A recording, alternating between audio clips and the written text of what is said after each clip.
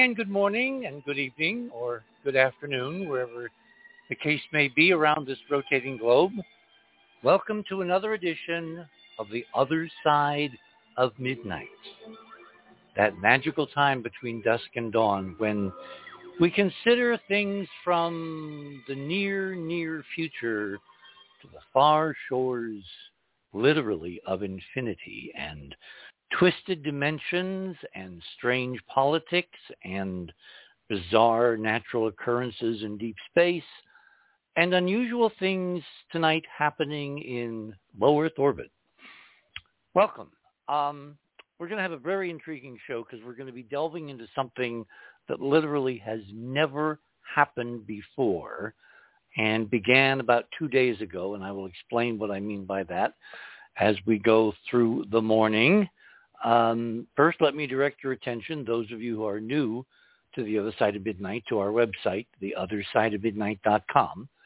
If you go there and you click on tonight's banner, which says, rather dramatically, right now, the Russians are making the first live-action space movie in space. Click on that banner. That will take you to tonight's guest page. Under the guest page, you will see the usual fast links to items. Click on my name. We're leading again the news tonight with La Palma. I hope everyone, particularly on the East Coast of the United States and in Europe and in Canada and in the Caribbean and the Gulf Coast and in northern South America, are watching La Palma carefully because it's doing very curious things. It began erupting several weeks ago. This little island, this volcano off the northwest coast of Africa. And why we're all so fixated on this is because of what could happen if there's a sufficiently large volcanic event, if there's a large enough swelling of the island due to underground magma pressures, which is the way volcanoes work, based on what happened back in 1949, which was a major earthquake which literally split the island in about two, and so one half is poised at an angle against the other half and is kind of being held together by friction. If there's a sufficient seismic event, the half that is sundered will slide, ultimately at several hundred miles an hour, into the Atlantic Ocean. 500 billion tons of basalt. And that will raise a huge wave. In fact, some estimates I've seen that the initial wave raised would be something like 3,000 feet high. Let me repeat that, 3,000 feet high. And then that wave would take off at the speed of sound in water at several hundred miles an hour, close to 600-700 miles an hour, in all directions from little tiny La Palma. And it would reach the western coasts of Europe very soon, in a few hours. It would reach the eastern coast of the United States in between 6 and 9 hours. It would take longer for the wave to get around the tip of Florida into the Gulf of Mexico. But let's say 10, 12 hours for that. Same amount for Caribbean islands, maybe a little longer for the northern coast of South America. Why is all this important? Because by the time it reaches the continental shelf offshore of the continents of the Atlantic basin, that wave could rise again to something approaching, according to some geological estimates, 1,000 feet high. I mean, you all saw this in the movie Deep Impact, except on that occasion, the wave was caused by an impact of an asteroid literally just off the East Coast. So there was no warning. In this case, if you've got your phones tuned to La Palma, to the seismic events, if you're tuned to the item number 1 in my links tonight, La Palma, Canary Islands updates, click on that. That will tell you all you need to know, and you really need to monitor La Palma. Now, this is why one of our 2 models for why La Palma and a number of other major volcanoes like Etna, like Kilauea, I think there's been a rumor about Mount St. Helens. All seem to be kind of doing their thing at once. What are the odds? I mean, I posted a piece of analysis last week, if you'll look back at last week's show, which said that the apparent increase in smaller earthquakes, not major earthquakes, but smaller earthquakes and volcanic events, is a selection effect. It's an observer effect. There's a lot more people looking. With social media, we get to know about this stuff, more often now than we used to decades ago. So I'm not sure I totally believe that model, because one of the things that I've been looking for, going all the way back to a show that Art had with a geophysicist, where he said very bluntly back in the 1990s that there were real increases in volcanic activity matching the increase in hurricane severity, and there were other geophysical events that he was talking about, all kind of accelerating or increasing in intensity simultaneously. And I heard this was back in the beginnings of our investigation of the hyperdimensional torsion field model, and I said, well, that's interesting, because that's what the model would predict. So up until now, this has been an exercise in theory.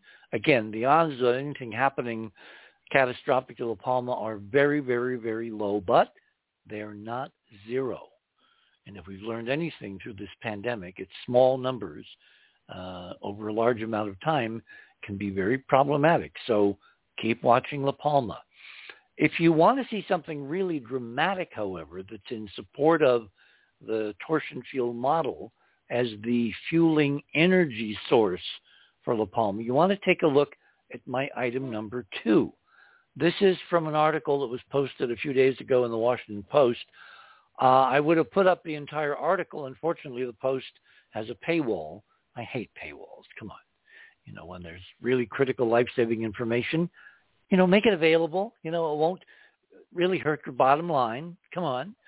But they didn't, so I was able to excerpt the image. This is a satellite image, a NASA satellite image, and it's a narrow spectral band imager, which is a more fancy name for camera, which takes images in multispectral bands. You put them together in some versions you can get, color, full color, red, green, blue. Look at the remarkable, and that you can click on this, it gets bigger. Look at the remarkable circular wave pattern centered on the volcano at La Palma. I mean, it looks like someone had dropped an enormous stone or bowling ball into the eastern side of the island, and it had liquefied it, and you get these extraordinary wave fronts. Well, there's a dynamic version of this. If you click on the Twitter link just below, and I'm doing that now in real time, that will take you to Twitter, which is loading, and you will see there a really remarkable time lapse, both from the ground and from orbit, of the volcanic emissions moving upwards in a vertical column and then spreading out in the form of these amazing concentric atmospheric rings of condensing water vapor. Now, the caption said this is caused by a Saharan air mass, which is moving horizontally, and it's causing a temperature inversion so that the plume from the volcano is kind of running into a atmospheric ceiling where it then spreads out. Forget the dynamics of why we're able to see it. Look again at the enlargement when you click on that image of what you're seeing. You're seeing rings with nothing in between. The only way that happens is if the volcano, in emitting this vertical column of hot gas and ash, is pulsing. It's vibrating. The emissions are occurring in a rhythmic, very low frequency cycle. And I have never seen this, as far as I can remember, in any other volcano around the world at any time. And we've had satellites, we've had Tyros up there for decades, the original weather observation satellites, which could have seen this kind of phenomenon. No, this appears to be unique to La Palma. And it's not so much why we're getting to see it, which is a kind of a free coincidence of the Saharan air, the inversion, etc. If the volcano was emitting energy constantly, you would not see rings. You wouldn't see pulsations. This looks like a dynamic visual effect caused by condensing water vapor as the kind of tracer, the dye in the stream, of the pulsing, invisible, infrasonic energy, which is somehow being inputted to the La Palma volcano. And so the energy is not continuous. It's coming in low-frequency pulses. Now, the natural model says that this could just be an amplification of the background physics, which is kind of coalescing around this volcano to show us this phenomenon. A more, problematic explanation is that someone with an artificial torsion field energy technology is doing this artificially. In other words, they are pulsing energy into the volcano through invisible torsion field frequencies. And because of the Saharan air, the inversion, water vapor in the Earth's atmosphere, we're able to see the pulsations spreading out under this inversion as a series concentric rings, just like dropping a pebble in a pond. And this, of course, is the worst case scenario, because if this isn't natural, if this is not just the general increase in the background physics of the planet, in fact, of the entire solar system at this particular time in galactic history, then is someone doing this? Are they doing this to, shall we say, threaten the powers that be? Every nation bordering the Atlantic basin, which would be radically, dramatically, catastrophically affected if half the island were to slide into the Atlantic. If this is not just the natural sequence of events, if someone is using some device to pulse energy into La Palma, this, image number 2, and the Twitter video is exactly what you would see. So keep watching La Palma. Put the alerts on your phone. On the East Coast, if something really radical happens, you'll have about 6 to 9 hours to get out of Dodge. Item number 3. The reason we're kind of here tonight is we're celebrating a very intriguing event. So if you click on item number 3, a couple days ago, the Russians launched the first glamorous actress. She's not an astronaut. She's not a cosmonaut. She's not a specialist. She is an actress who has starred in major Russian films for many, many years. She and a producer-director were lofted into space by a Soyuz spacecraft earlier in the week, rendezvoused after 1.5 orbits. They're now inside the International Space Station, and for the next 11 days, they are going to be filming major portions of a Russian space film called The Challenge. And if you want the details, you click on item number 3. What is curious, of course, is that this marks another Russian first. Remember, the Russians were the first to launch a spacecraft into orbit, Sputnik, which was the anniversary a few days ago, about 5 days ago. They were the first to launch living creatures, the dog Laika. They were the first to launch a cosmonaut, a man, Yuri Gagarin. into low Earth orbit. They were the first to launch a woman cosmonaut, Valentina Tereshkova. And now they have launched the first film crew whose sole job for the next 11 days is to shoot this interesting blonde bombshell in the space station in her role as a premier heart surgeon who is ferried up to the space station to operate in zero gravity on a cosmonaut being played by one of the cosmonauts in the space station tonight, who has somehow suffered a severe heart condition that will not allow him to make it back in reentry to the Earth alive. So she has to be ferried up in an emergency mission to operate on this cosmonaut and his heart condition in zero gravity, and thereby hangs what I imagine the Russians are hoping is a very interesting and lucrative space tale. Now, what's curious about this is for the last several months we've been hearing rumors that Tom Cruise is making some kind of a deal with Elon Musk to go up in the Dragon spacecraft, the Dragon Crew spacecraft, and also rendezvous with the International Space Station and to shoot a portion of his live-action Mission Impossible series in space. What is really intriguing is obviously the Russians beat Tom Cruise and Musk to the punch. And inquiring minds, particularly mine, kind of want to know, how did this happen?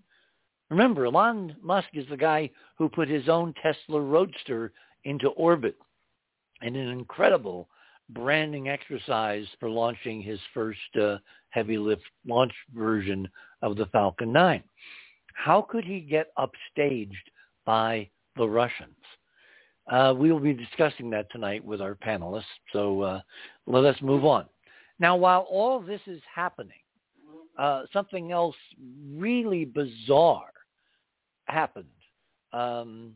President Vladimir Putin, who of course is the Russian president, in conjunction with the Deputy Prime Minister Dmitry Rogozin, who is heavily involved in the Russian space program, has issued an edict.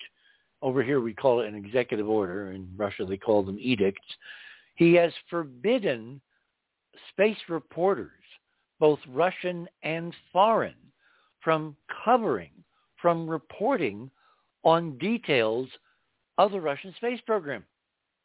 Simultaneously, now get this, simultaneously with the Russians achieving another first, shooting the first feature-length space film in real zero gravity in the space station, in the Russian section of the station, the president of Russia has forbidden the press to cover the mission and any ancillary technology or weapons-related or militarily related stories to the entire Russian space program. Talk about conflicted. And obviously our panelists are going to be discussing that tonight. Oh, and if that weren't enough, we now have the following piece of really intriguing information. Space, the final frontier.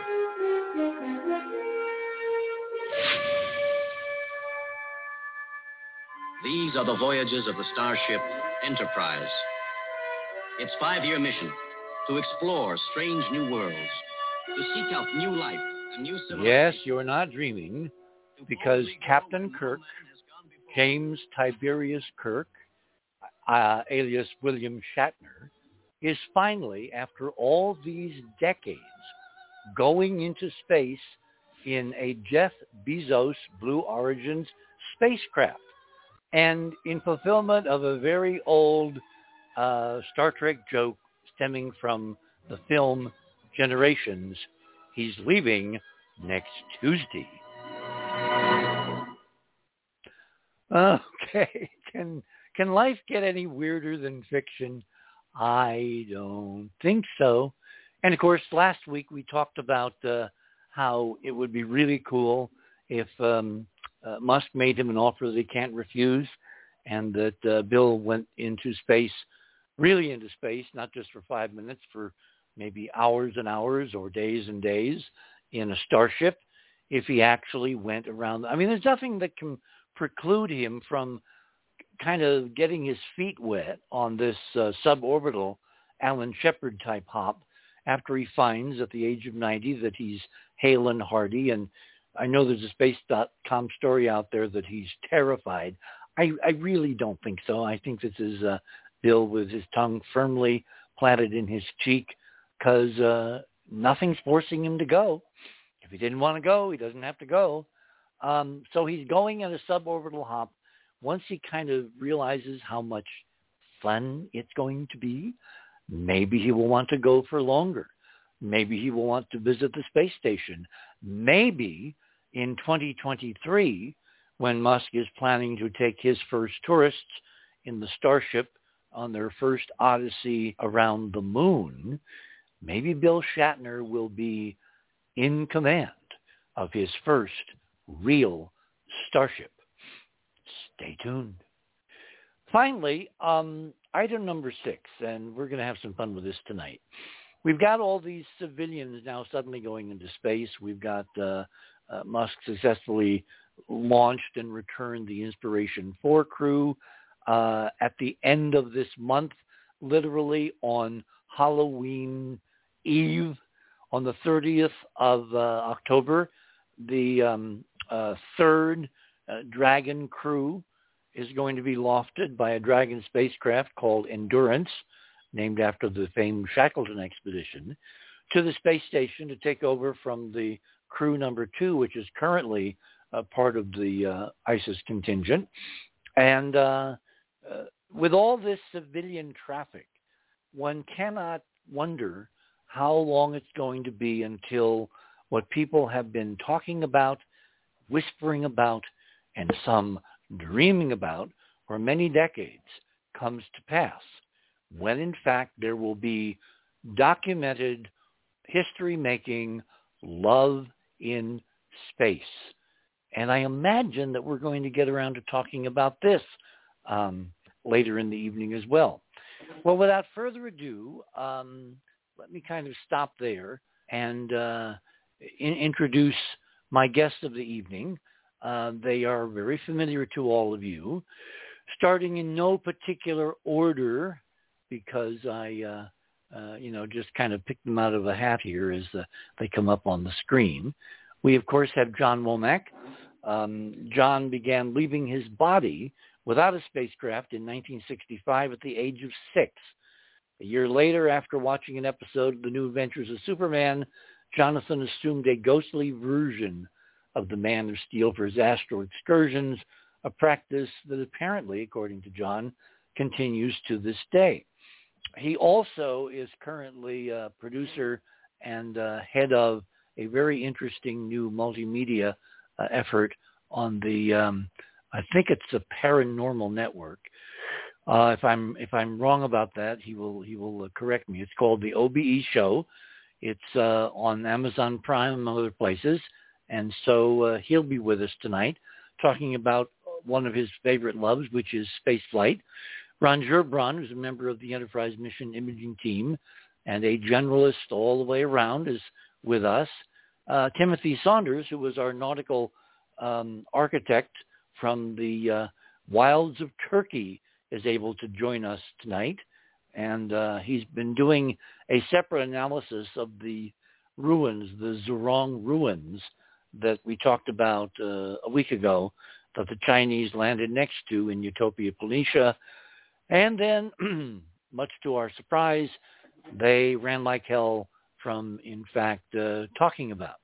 And, of course, we have Keith Morgan with us, who was a major component of Nightline for many, many decades, and has created something way back when called the Morgan Curve applied to Cydonia, and the ineffable mathematics that we've discovered there.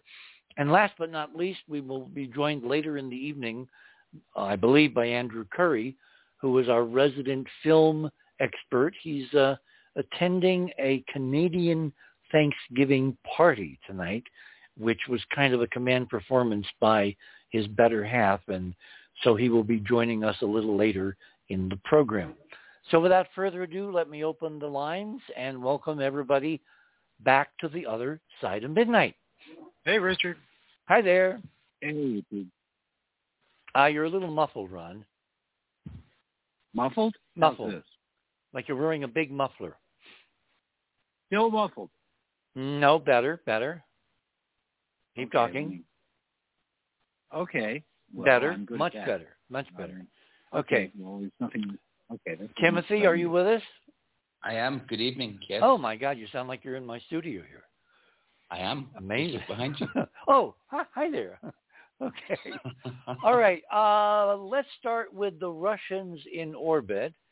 Who wants to react to something I find very historic? Because remember, it's not all the documentaries about space that captured the hearts and minds of the American people and then the world.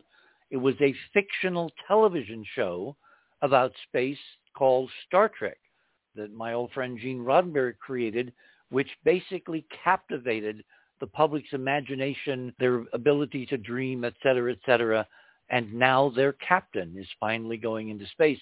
So what the Russians are doing tonight in shooting this movie, my opinion is it's a big, big deal. Who wants to respond first? Well, can I jump in there, Richard? Sure, John. I think I can't explain this in 3 minutes, but I want to. Who says you have to do it in 3 minutes? We got a break coming up. Well, we can always pick it up on the other side. I mean, the name of the show is The Other Side. Come on. Well, I think this is all classic NASA ritualism that goes back to, I can trace it back to 1971. Okay. And Russell Targ and SRI and Werner von Braun. Now, how do you trace a Russian activity back to NASA? Well, I actually produced a 90-minute film with Russell, and over 6-7 months we talked every day at length, and I got to know him pretty well. And he was telling me about that's how SRI got started, was NASA. That's who funded it. It was okayed. If it wasn't for Werner von Braun, there'd be no SRI. Russell was looking for funding, and he had a meeting with Werner on the East Coast out here. I believe it was New York. Maybe I'm missing something, but what does this have to do with the Russians filming, their first movie in space? Am I dense tonight? No, this has to do with Tom Cruise and Scientology. Yes, there's like a flow chart. Okay, so you're setting us up for a big tease on the other side. We will fill in the blanks. Okay, I can buy that. All right. I can never get enough of this, so what we're going to do here on the other side of midnight is we're going to do this. Okay.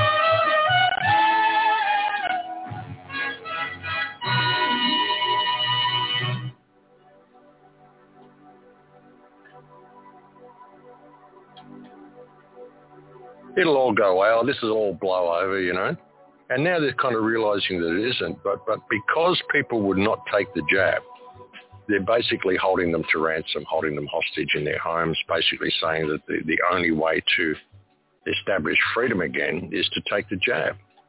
And so people are sort of gradually complying. A lot of people are gradually complying. But so many people are dying from it. I mean, they're basically genociding this country is what they're doing. And they're using it as an example for the rest of the world. And Australian people, I mean, they're pretty kind of laid back. I mean, I call the place Australia. because they're a pretty apathetic bunch. I mean, I love them, but they just, she'll be right, mate. It's all good. Don't worry. No worries, mate. This whole attitude. And they're starting to see now that actually things are going a little pear-shaped. There's going to be a rude awakening for them, I think. Within the next 12 months, they're going to realize just how much they've been played.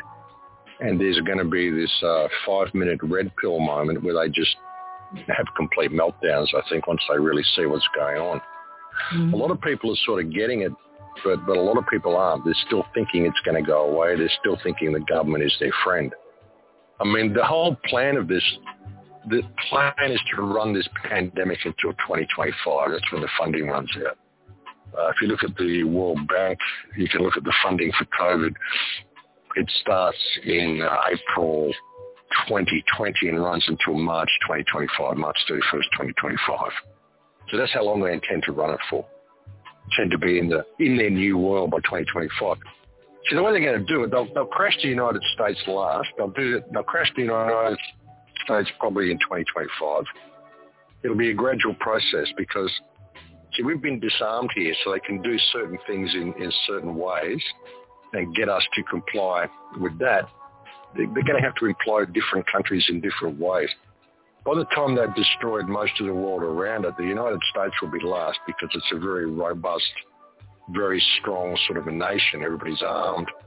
So they've got to break down the food chain and all that sort of stuff. So you will see what's happening in Australia, in the United States, around about 2025. That's what they plan to do. This is Max Egan, and I suggest that you tune into the other side of the news for information that you may not find at other sources, and it's always good to be up with what's really being said.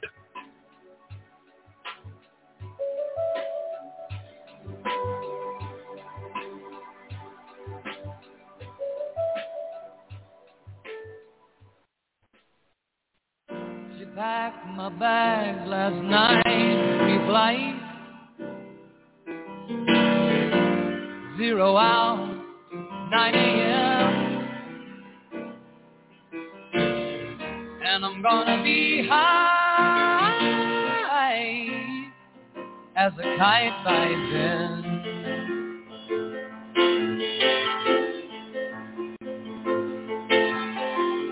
I miss the earth so much, I miss my wife. It's lonely out in space. And welcome back on this Saturday night, October 9th, to the other side of midnight. Needless to say, I disagree with every single thing that guest on the other side of the news said, but I am an absolute adamant defender of the First Amendment, and I believe in his right to say it. The good news is science is nothing if it's not prediction. I will make you a counterforce prediction that everything he said is dead-ass wrong. Rocket man, burning out the fuse out there alone.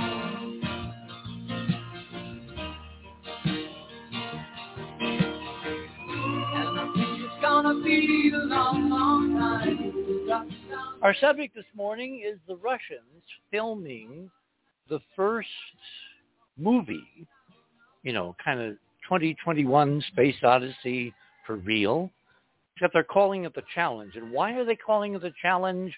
Because the plot basically is about a beautiful Russian surgeon who is medevaced by an emergency Soyuz mission to the International Space Station to save the life of a Russian cosmonaut who was undergoing cardiac distress in the extreme. He cannot survive re-entry and landing back on Earth, so she has to fix him in orbit, in zero gravity. Surgery with blood in zero gravity. Remember that great movie, one of the Star Trek series called, what was the darn? The Undiscovered Country. The plot turned on zero gravity and blood, interestingly enough. And, of course, Bill Shatner was a key part of that. Well, while this Russian mission for real is going on upstairs, shooting a first movie, not as a kind of an ancillary, oh, it would be cute to do something in the space station. No, the film centers on the Russian space program, a beautiful blonde Russian surgeon saving the life of one of the Russian cosmonaut heroes in zero gravity, in space, a real rocket man. So the Russians have plunged foot first into a dizzying series of potential plot lines involving real space dramas shot in real space. And again, the question I have is, why is Tom Cruise and Elon Musk number 2? I mean, Elon could have launched Cruise to do this months ago, maybe a year ago. So why are they number 2? Well, John Womack, I believe, may have an answer. So after this song ends, I just love this song. We will get back to our guests on the other side of midnight in 2021, October 9th. And I think it's gonna be a long, long time. And I think it's gonna be a long, long time.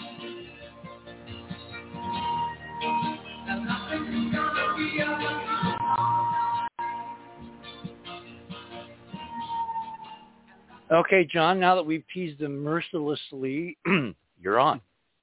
Well, I don't know about answers, but it's at least a working theory, and it's just things that occurred to me as I'm reading these articles about the Russians in space and Tom Cruise and so forth. But it just reminded me of Russell talking about getting this program going, and he thought NASA was the answer to funding this.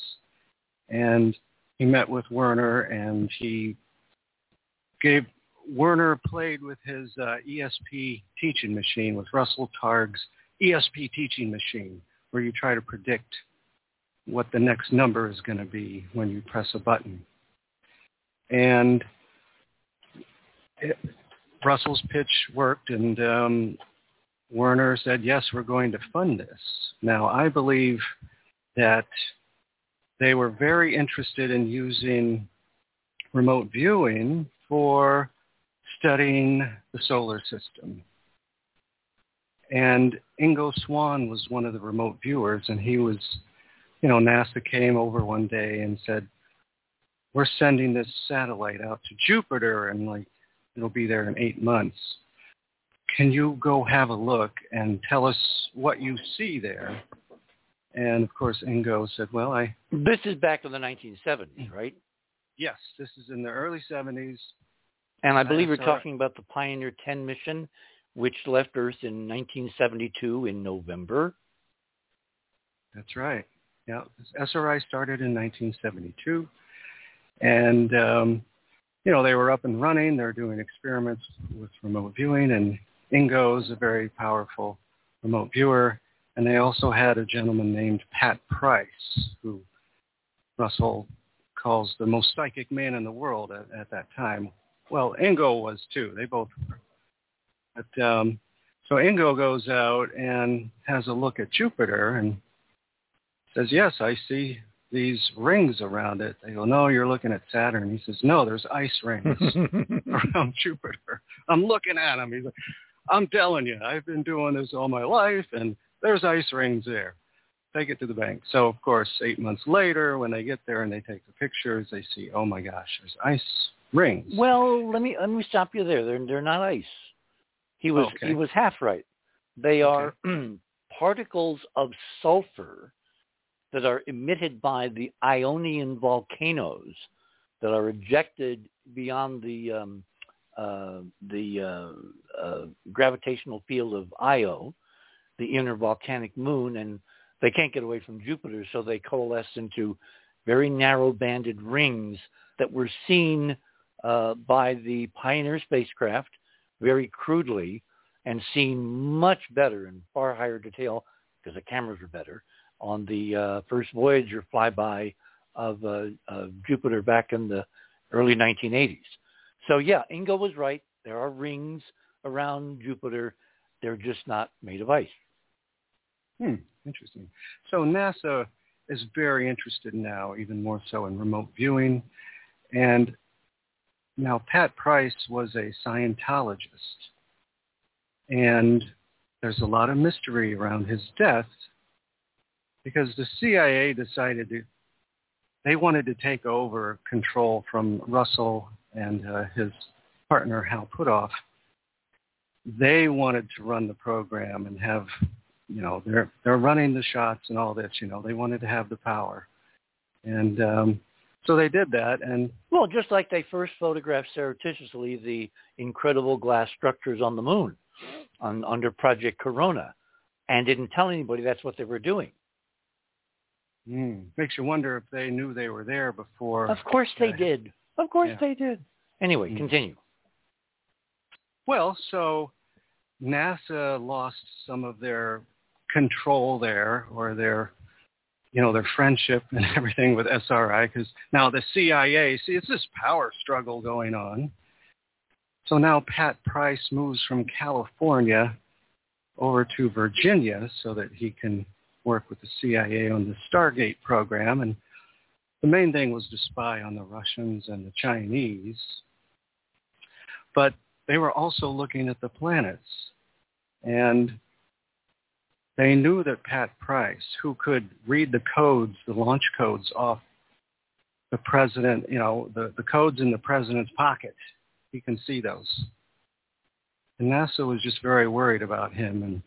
And when they found out that he was giving secrets to his Scientology boss, or whatever you call, the head of the Scientology there, and NASA, there was a Scientologist in the upper echelons of NASA as well.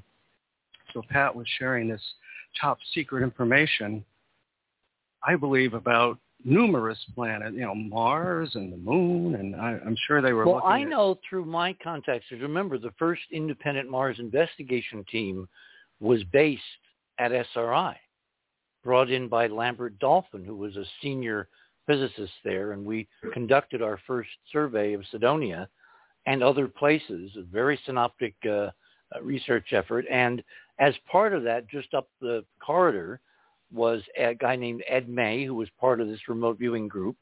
And Ingo Swann and he had looked at Mars, and in the midst of our looking at NASA imagery, the Viking orbital imagery of Cydonia, and trying to figure out, was it real? Was it Memorex? Were there mathematics, etc.? Swann reports seeing in his remote viewing persona that there were active technologies still functioning at Cydonia, literally at the other end of the complex over by what we used to call the crater pyramid. And if you don't think that threw a cat among the pigeons. Yeah, absolutely. And then, so what does this have to do with Tom Cruise? Come on. We only got 3 hours. Tom Cruise is part of Scientology. So what? They believe. But so what? They want control. They want the control of space, and they're also but like NASA's not doing this. The Tom Cruise movie that he's talking with Musk about launching has nothing to do with NASA. The only interface. You read the articles. It says Tom did a deal with Elon and NASA. Yeah, but the only deal with NASA is they have to give him permission to dock at the space station. But remember, the Russians are also key players in the space station. In fact, there's a multinational European community, so it isn't just NASA. And again, why did not Cruise and Musk upstage the Russians? Why did we allow, again, like Eisenhower allowed Sputnik to happen? And that's a very long story. Why did we allow the Russians again to get one more first in space? It makes you wonder. Now, it could be that it just took longer for them they're writing the script and they're doing the storyboards and it's just a production thing. Or there could be more to it. Okay. Anybody else? Kim? Well, I think it's a perfect enigma because... A perfect enigma. Okay. Well, I mean, with CGI, there's absolutely no need to go to space. You can far more easily create a movie but in a come on. Oh, no. Space. Yeah, Then, the actuality is what you want here. You want it really done in space. Come on. So once you establish that as your parameter, again, why did Musk allow themselves to be beaten to the punch? You ask me, and then you're dictating my answer. That's not my answer. My answer is it's much easier to do it in the studio, in my opinion. Well, we know and that. Then it's not even an issue. So why bother going to space and then putting a press ban on it? Why? Because of bragging rights. Most people go for reality as opposed to CGI any day of the week. You know, they will gravitate towards something that's real in a world full of things that are not real. They'll go for something real. Well, the Russians are really shooting this movie in space. So when they open it in the theaters worldwide, you know, the bragging rights are first movie shot in space, not on a soundstage. I don't think it's the first movie. I think, technically speaking, there has been a previous movie. Well, there have been all kinds of documentaries, but this is the first. Yes. Can you remember the name of the fictional film then? Not off the top of my head. I saw it a week ago, but I you did? That. Yes. Oh. I've been trying to think of it for 15 minutes. Yeah, I think there was something. I can't remember what it was either. It was like a movie, docu-movie sort of thing. It was, but to go back to the point you're asking, it is purely to create an enigma for bragging rights and for publicity. That's what it is. Right. So there's no need to. We all agree. Okay. I mean, don't you think Stanley Kubrick, if he'd been offered a chance to shoot 2001 in orbit, he would have jumped at the chance? I'm not so sure. I mean, really. In his case, I'm not so sure either. Sorry, Tim, I'm just agreeing with you silently in the background here. Not so silently. Well, go ahead. Go ahead, Ron. Oh, no, I just think you're forgetting that Tom Cruise has a gigantic ego. I really enjoy the Mission Impossible movies, but one of their features, which is every single one of them, not just this one, is that he does his own stunts. Yep. I mean, it shut the procedures down for months on occasion when he's just about killed himself. I mean, he's actually hanging off an airplane while it's taking off, you know, and all this other kind of stuff. And so it was necessary if they were going to have something that was based. So we have to presume it's a plot point and not just a little addendum like in, what was that? Was it Diamonds Are Forever or Skyfall? I don't know, one of the Bond movies where they couldn't have been Skyfall. Moonraker, thank you. Yeah, and, you know, they didn't send anybody up into space for that, but that there wasn't really any private space. No, there was no way they could have done that then. No, but as far as that, they've also been shut down for a year because of the pandemic. Even with all the pull that Tom Cruise and Scientology's money and everything else, they couldn't get clearances for most of that time. You know, they could do a little bit of this and a little bit of that, and so it dragged on. And, I mean, how do you plan that? How do you say, okay, Elon, we're ready to go on March? Because all astronaut missions have a 2-week quarantine period, you know, going back to the first Mercury flight, so that your astronauts do not get colds or the measles, et cetera, et cetera. So quarantining the crew and the launch teams and all that would have been de rigueur. Piece of cake. No problem.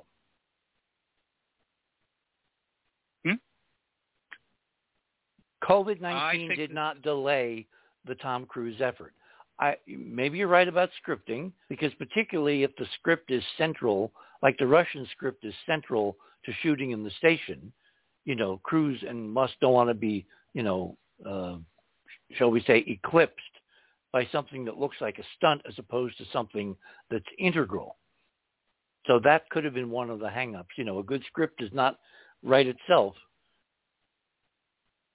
Yeah, well, the monkey wrench in all of this was the Russians' activities, because I don't think it was important to Tom Cruise from his side exactly when they went up. I believe, without having talked with Elon Musk about it, that this was, you know, totally in Elon's camp. You know, okay, when you can handle this, we'll go and we'll do this part of the movie. they'd want some warning. They'd want all the build-up and the preamble and the quarantine and everything else that you talked about. But they'd have everybody cleared and ready, and they could go when they needed to, when it was available. But it wasn't a race at that point. And then the Russians, without anybody knowing they were coming. Whoops, did we lose Ron? Yeah, let me complete what he was saying, because he's in error. We've known for months the Russians were planning to do the same thing. In fact, they announced right after the cruise effort was rumored. So we've known for a long time that they were serious about this. And the idea that the Russians have again upstaged the West, I just find very intriguing. Well, I wonder if message. I'm sorry. Thank you. Oh, Richard, I wanted to add that Tom Cruise's movie is probably a much bigger scale than the Russians operating on the person movie. So. Yeah, I'm wondering, in both productions, I've heard rumors that they're going to shoot some scenes in the cupola, which is this wonderful windowed view of the world from 260 miles upstairs that faces the Earth, the nadir position on the station. And if you light it properly, you've got this incredible dramatic backdrop of the Earth moving under you, sunrises, sunsets. So that would be interesting.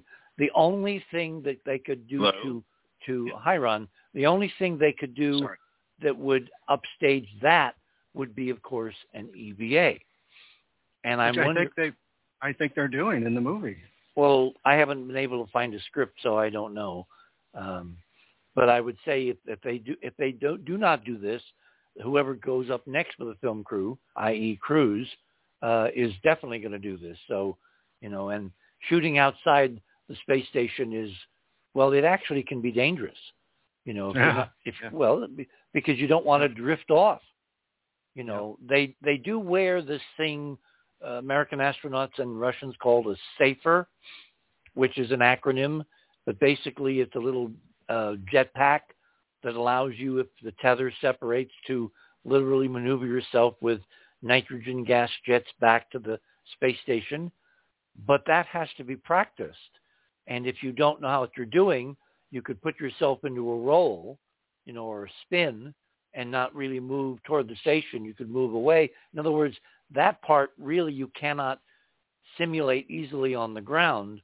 So that may be one of the things that's taken more time, because it would be very embarrassing for everybody involved if Tom Cruise, becomes the first, actor lost in space.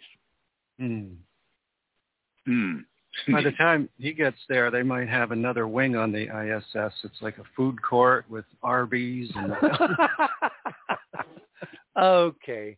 John is pulling our legs. Okay. Okay, before we finish this multimedia thing, John, I see you got some interesting things connected in your section tonight. You want to take us through them? Yeah, there's not much to say. You said you invited me on from my producer perspective, so I shared some trailers of some of my work, and a couple of them are shows that, from you, Apollo 11 50th anniversary, part 1 and 2. And, the Balanced Rock anomalies. Yeah, it's a pretty good video. That was back in August 15th when Keith was showing his pictures from Utah. Oh, that's number 5 in your section. That's number 5, yes. And I just had to stop. I had several projects going, but I just had to stop what I was doing and say, come on, this is ridiculous. This is... Well, for those that missed the show, tell us what is ridiculous. Don't assume anything of your audience. Well, there's an area called Balanced Rock, and it's portrayed as some interesting erosion, but it's not erosion. This is an area, the whole western U.S. is just full of this stuff, and it's all, this whole area is carved and sculpted, and I mean, I can't hardly even look at it. It's disgusting that people are walking around going, look at this interesting erosion, and you have all these beautiful sculptures of deities and animals that represent gods and so forth. So, yeah, it's a good video if you have time. Okay. Well, don't give yourself short shrift. Go through these. You got one called Fly Through the... Use the opportunity, John. You got the world at your fingertips. Talk about yourself, okay? You're sure. much too modest. All right. Well, number 6 is a set design that is for Maria Wheatley Project. Maria's been on the show several times, and as many of your listeners know, she's a dowser, and she's very knowledgeable about Earth energy. Well, her father's an archaeologist, and she is what I would think of as a kind of a hyperdimensional archaeologist.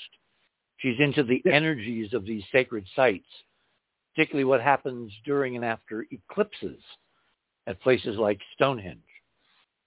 Yeah, that's a good way to put it. And she's found some new information in her research, and she sent me a ton of materials, and I'm going to be putting these things into the virtual realm and model some of these ancient structures that are no longer there that she believes were part of Stonehenge back in the day. So I don't want to say too much about it because she has a book coming out about it too. And so this show and the book we want to Do you know the pub date? Yeah, we're looking at summer 2022, next summer. Oh, okay. Because Maria, you might want to talk about Halloween since it was your idea and you set it up. Oh, yes. Maria's going to be on Halloween night, October 31st. Which is Sunday, the 31st.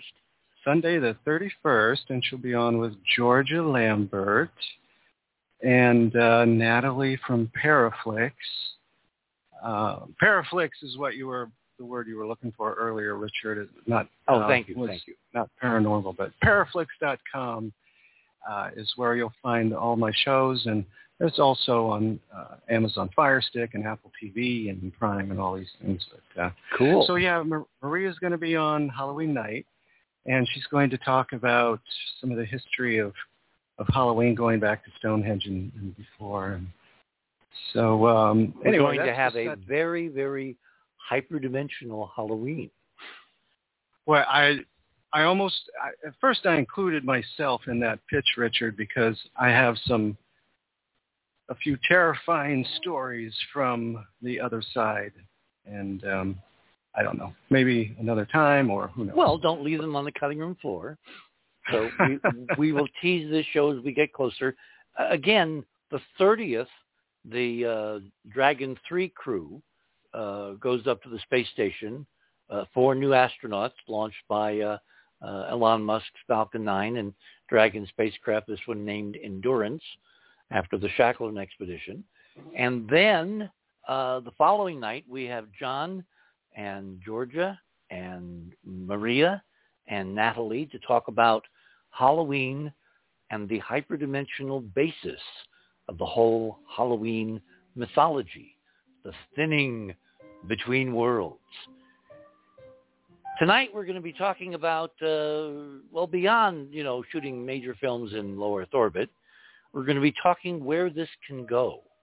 Because the idea of opening up the solar system, not just to professional astronauts, but to professional filmmakers and professional tourists.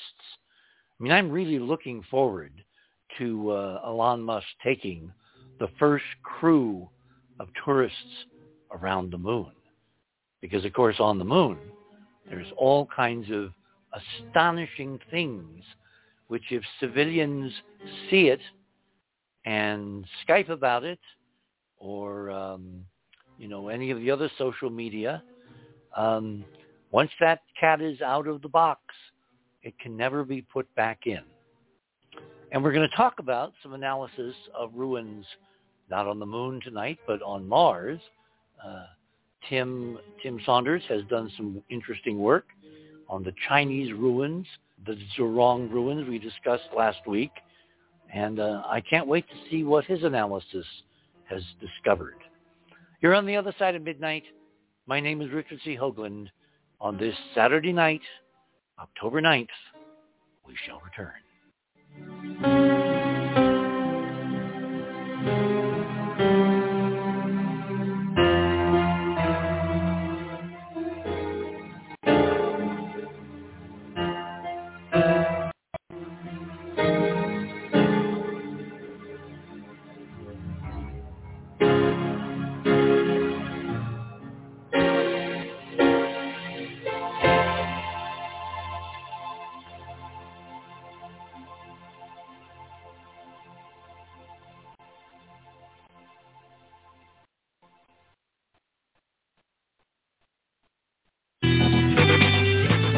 theothersideofmidnight.com.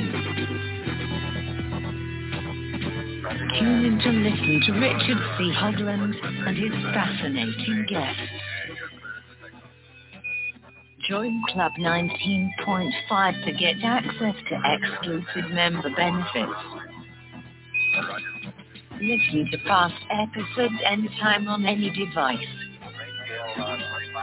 Search the archives of over 180 episodes. Membership costs $9.95 a month, 33 cents a day. Support the broadcaster to provide you with the most interesting conversation available. Talk radio at the cutting edge of science and thought. theothersideofmidnight.com.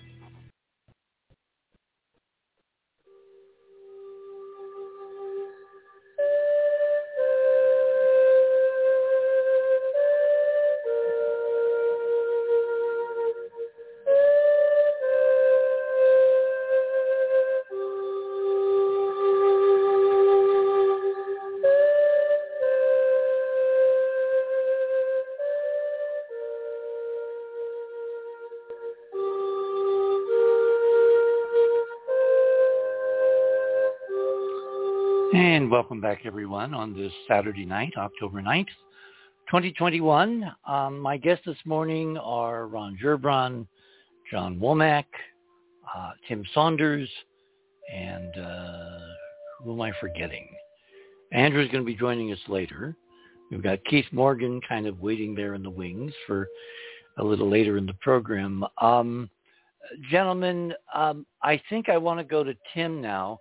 Because, Tim, you've had about a week or so to kind of look at these amazing ruins that the Chinese landed next to, and you've had some time to do some independent analysis, and I'm kind of curious what your really independent conclusion is regarding what I see as overwhelmingly obvious geometric, artificial, ancient ruins that the Chinese ran like hell from as soon as they knew they had touched down within about 1,300 feet. Instead of driving north, they drove south as fast as their little wheels could carry them. I wonder why. Richard, that's a wonderful opening. Before we cast off too far away from the space tourism subject, I thought it would be quite interesting just to drop a couple more points. Oh, by all means. I mean, conversations are unscripted by definition. So if you have thoughts, go ahead. You know the Japanese billionaire Yusaku Maezawa. Yeah, he's the one that's funding the first Starship mission around the moon. Yes, the Moon Project. Yes, indeed. Well, it seems that he's also cannot wait for the Musk calendar to turn round. So he's also booked on to go to the space station and also aboard a Soyuz. So very soon after this movie is going to be made, he'll be going up 61 days later and counting. So that's an interesting move that he will be also going to the space station. So, it could just be something along the lines of all this business with Musk getting permission to launch is far more delayed than is perhaps being made public at the moment. Yeah, but he only has problems with launching the Starship from Boca Chica He has no problems in launching Dragon spacecraft from Pad 39A at Cape Canaveral. He's done it, the Inspiration 4 mission, which was all civilians launched on a Dragon, crew spacecraft. So, crews could have gone up. They could have rendezvoused with the space station without the Boca Chica FAA problem being any part of the calculation. I just am really baffled because, when you talk about branding, the guy in branding in space is Elon Musk. Come on, there's nobody that comes close to him. Why did he miss this opportunity? Was he forced to miss it? Was it inadvertent? Were they really, as John said, maybe surprised? I just find all. Remember, in politics, as FDR said, there's no such thing as coincidence, and this is politics, huge extraterrestrial politics. So why didn't Musk take the opportunity? Well, you jump back to the Falcon as the means of getting up into space, but the whole point is that Yusaku has paid an awful lot of money to go on the Dear Moon project, which is definitely using Starship, not using Falcon technology. Yes. So that's why, to jump back on the point I was making, that means that is not a dead end, but maybe it's been put back further. So in the meantime, he's now jumping on to Soyuz to go to the space station to fulfill his dream. He wants to get into space quickly. So I wanted just to add that one. Well, given that he's a billionaire, it's not his only shot. He can go again and again and again. They've got money to burn. So it's, what I would think more likely, Tim, is that this is kind of a getting your feet wet, that you want to basically not throw up in zero gravity and make a fool of yourself on your own mission. So you want to have zero gravity experience for several days because it's going to take them at least a week to do the around the moon trip. 3 days out, 3 days back, that kind of thing, like Apollo for return trajectory. So given that amount of money, I don't see this as his one shot. I see it as very prudent planning ahead, maybe filling an interim where he can't go into orbit in a Starship because Musk is being delayed through the politics of Boca Chica. So, if we're all one big happy terrestrial family, it's not a problem in going with the Russians first, because the real news will be when he goes around the moon and sees all that amazing stuff. I agree. I don't think it is his one shot. I'm just really wondering if this is, as I say, a reflection of how much the Starship is actually delayed. So that was my point. But the other point is, why would the Russians want to do a press blanket on everything to do with their elements of the space station? Oh, now that's much more important, yes. Well, don't forget we have the Tiangong Chinese space station that's going up pretty fast. And I don't know, maybe it's just a security issue that from now on there's no more peeking into the technology that they have already in the current space station. It's just... Yeah, but the Chinese have borrowed all their technology from the Russians. That's what I'm saying. So maybe they've said enough. One thing is having a machine built. Another thing is actually having one in orbit that works and functions and can recycle air and waste and water and so on. So who knows? It's just an idea that may support why Russians are doing a press blanket on it.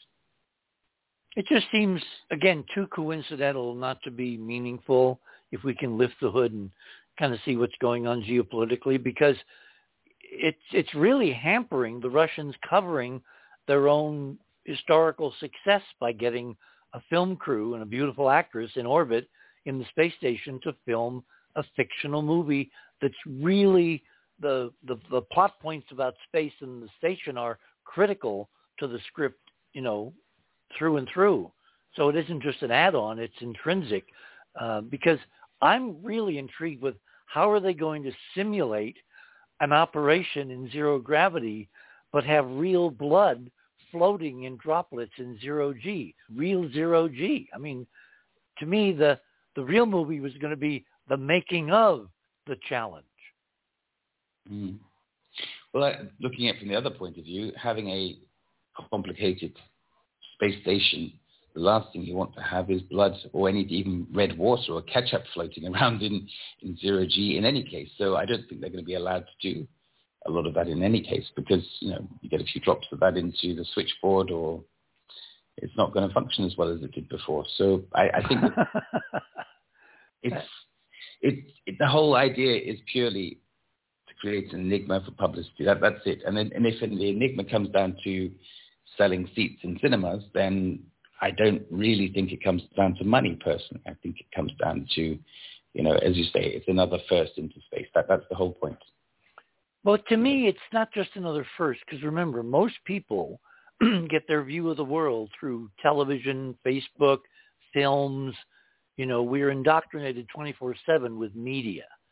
The fact now that the Russians have basically taken the high ground in the ultimate space platform to get, what they used to call that, seats in seats.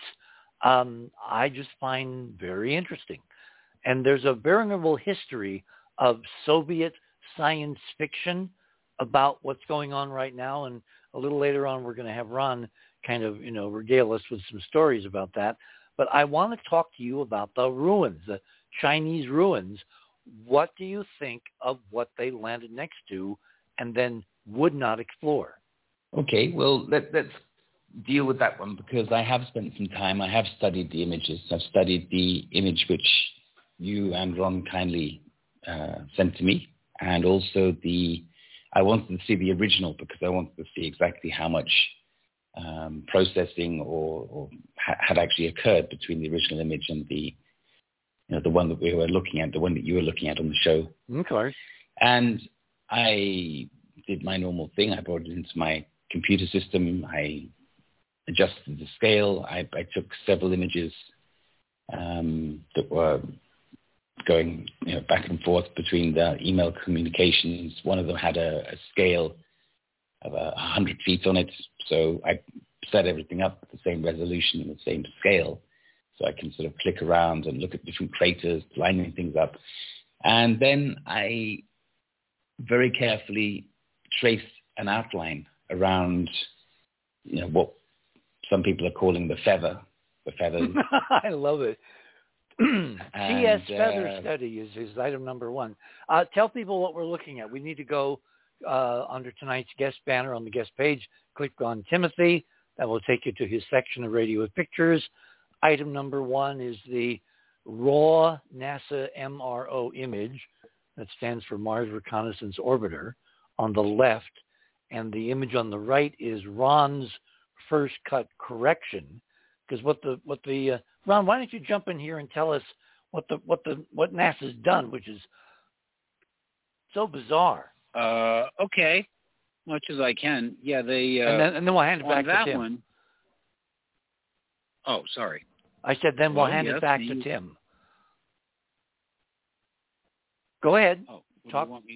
Oh, okay. The first image. The background of the first image in Tim's section. Yeah, they tinted it red, and it's just like they poured a bottle of taco sauce over it, because you can always recognize those, because if you do a simple fade correction, which whatever processing software you have, that's a very simple thing that looks for an overwhelming layer effect. So if there's a uniform patina of some color mixed in the image, it'll just pull that out, part of the fade reduction thing, as if it was like aged film or something, right? So in the case of this, it pulled most of it away, and then normal color selection, color correction would work. I'm unclear why they didn't want people to see what was there. You're kidding. That's just one of. Well, it's a whole strip that's 30 miles long. Yeah. And a mile, and a mile or so wide. And you're puzzled why they would try to muck it up while appearing not to muck it up? It's called plausible deniability in Washington. Yeah, they must have recognized, is all I can say. They must have recognized that particular crater had something that was unusual in it, and exceptional and would be noticed by people. So he said, oh, we'll just cover everything up. And that might even be connected to your perception or assessment that the Chinese said, we better not go any closer to that, and they took off in the other direction. I find it odd that they didn't know that it was there already. So it could even be a deeper layer of politics. How do you know they didn't know? Going to land right. Well, wait. They intended to have a controlled landing. They got really close, within 1,300 feet. They could drive there in a few days. And remember, they bragged with their poster. I'm kind of reiterating previous shows. They bragged they were going to show us ruins. In fact, you didn't send me that Curiosity image that ruin is stolen from. You said you were going to send it, and it obviously fell between the cracks. So at some point you might do that this week. So let's go back to Tim. So we provided you, Tim, with the blood-drenched raw image on the left, Ron's corrected image, quote, on the right, and you took it from there. Indeed I did. So the first thing, scale is important to me. And if you do wish to click on that first image, you can enlarge it. And you can see on the bottom right. Yes, really nice. There's not really a lot of enhancement done at all. I've not played in Photoshop at all. It's more of a sort of a study based on scale and geometry and so on. But you can see that the radiating circles on the bottom right, they are all set at 100 feet intervals. So you can get an idea, the epicenter being where the Chinese lander was. And you can see that, maybe you cannot see, but I can see on my CAD system, just 1 second, I'm going to zoom in. They did get to within 2,500 feet of what could be a feather or two feathers next to each other. Mm-hmm. So they were pretty close, as you say. Yeah, half a mile. If you look at the rest of the image, you can see that I've I've just indicated some other items in there, which are sort of like a light blue surround. So you can see top left, there's like three, I think they almost look like fish, a shoulder fish, actually. three items at the top, and I did not highlight all of them, it's just too many of them. But what's very interesting is that each one of these elements that I've highlighted, as I say, I've not highlighted all of them, but they all seem to be orientated in the same direction. So they're all pointing, northwest, southeast. Yeah, now NASA claims these are sand dunes, and they're pointing in this direction because the light stuff is being blown by the Martian winds, and the aligned winds cause the dunes all to align at 90 degrees to the prevailing wind direction. So the wind is coming from the southwest, the lower left-hand portion of the image, blowing to the upper right corner of the image, and they claim these are all sand dunes. And I say, balderdash. Well, indeed, yes. So the second image, if you come out of that one, 2 of 4, is essentially the Ron's enhanced image, and it's just the same setup, but it's just at a larger scale, so we can see more clearly, perhaps, if you click in. And then the third image, you can also see, again, is an enlargement of the previous. So let's jump to number 4, and then we're going to see really the closest view of this is being termed Zhurong ruins. And I have looked at this in a lot of detail. You cannot see in this resolution, unfortunately, for some reason the resolution's fallen away in this website image, but in the image, the original one I have, you can look really much more clearly at every mouse click I made in order to record the contour or the perimeter of these objects. And what I'm doing by that is I'm trying to understand, is that marker, is it a 3D landmass? Is it a shadow? Is it a highlight? Or, is there something geometric there? And I have to say that I found 2 potential geometric shapes. And you may be surprised at this, but what I'm seeing is if you zoom in on the 4th image, And it is a second click, so you zoom the image, and then you look at the top, what should we call it, feather, on the right-hand side, under the letters ZHUR. It really hasn't shown up very well. It was much better on my original for some reason. But there is like a blue square, let's say under the letter H. Under the letter H within the light blue cyan perimeter of the feather. Can you see that little square? Yes, dimly. Barely. It's very small. It is. So that to me looked very perfectly formed as a square, but it equally could be a rock formation with light and shadow. If you turn on the screen, if you pan across to the left, again it's actually on the tail of the lower feather or a fishbone, and they also look a little bit like fish. On the left-hand side of the lower feather or fish, you can see there's, once again, it doesn't show up very easily, unfortunately. On my original, it was much clearer, but there's a T, like two parallel lines which are horizontal and two parallel lines in dark blue which are vertical. Now, those two items are, in my opinion, the only thing on there which look geometric. The rest of it, in my opinion, I would say look very, very strange, but they do not look, but I think they look natural. So maybe that's not the answer you're expecting, but that's my take on it. Interesting. I mean, I totally disagree, but interesting. See, to me, when I say geometric, I'm not talking about right angles. I'm talking about a complex set of structures that cannot be produced by wind or even geology, because if the wind blows one direction, it wipes out all the other geometry. If the wind shifts direction, it wipes out the previous geometry and establishes a new sand geometry. You can't get all this right angle stuff and complexity with natural forces on this very small scale, because it's like what would create all the substructure. And so geometry to me is not rectilinear geometry.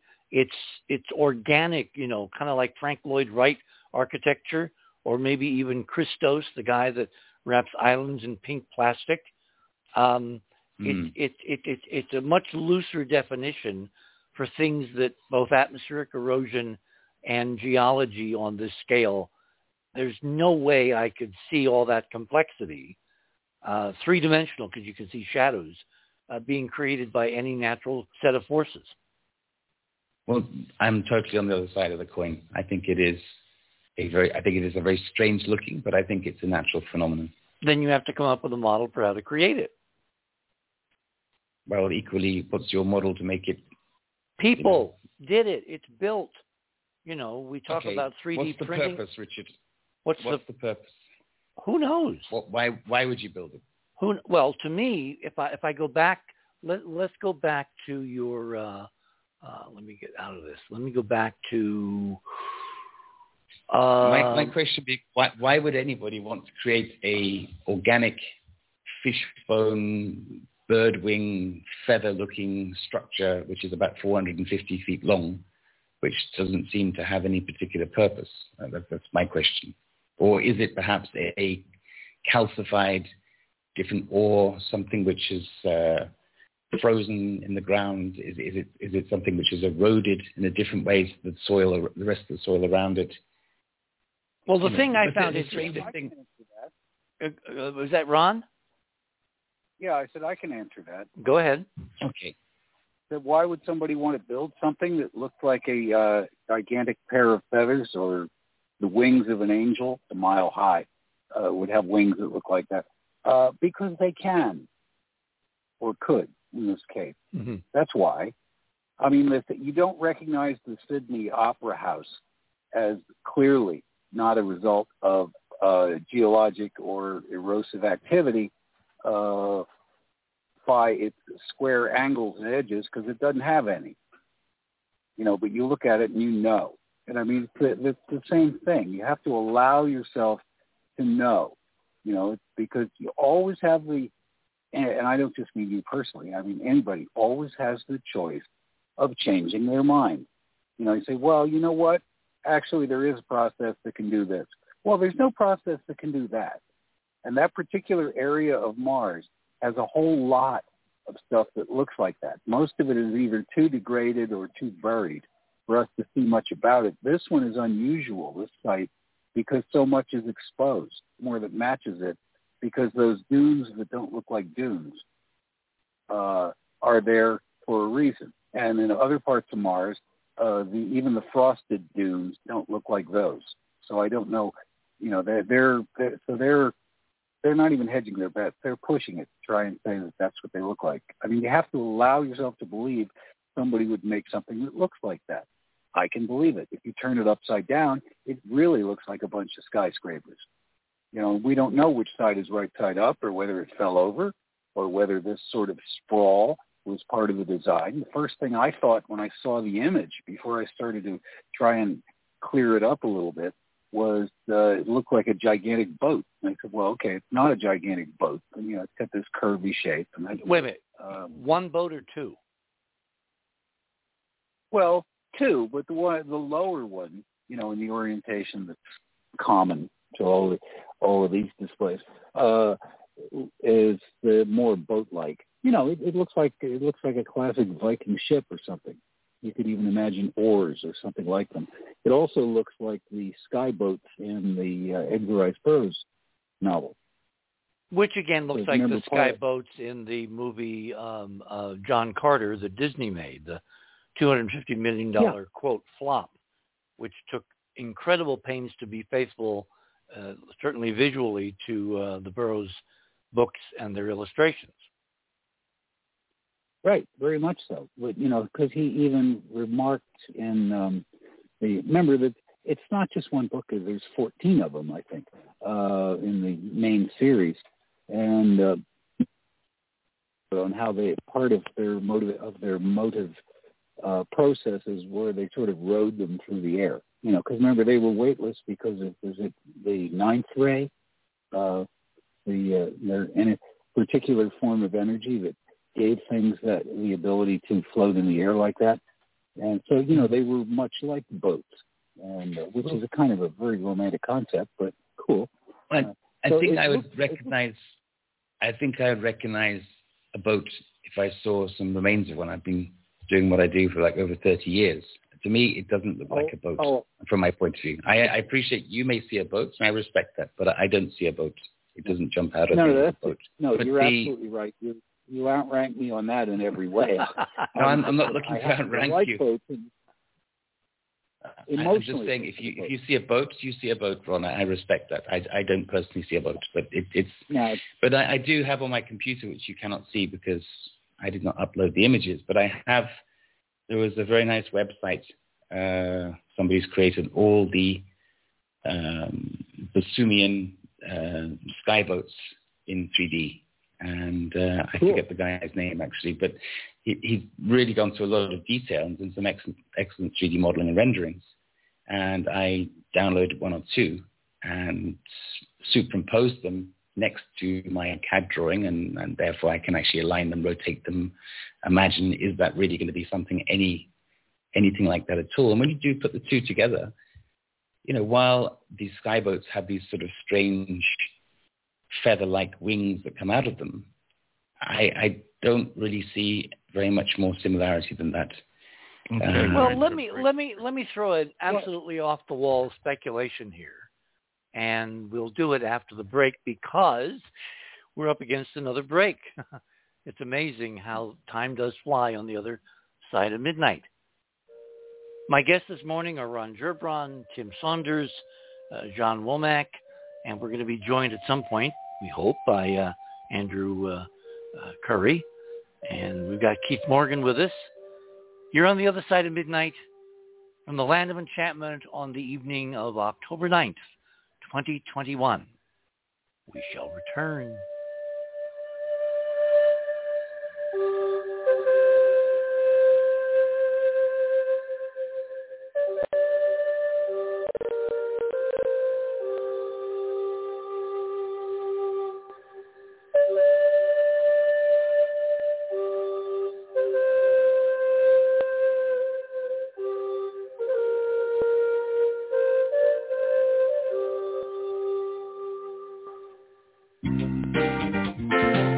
theothersideofmidnight.com.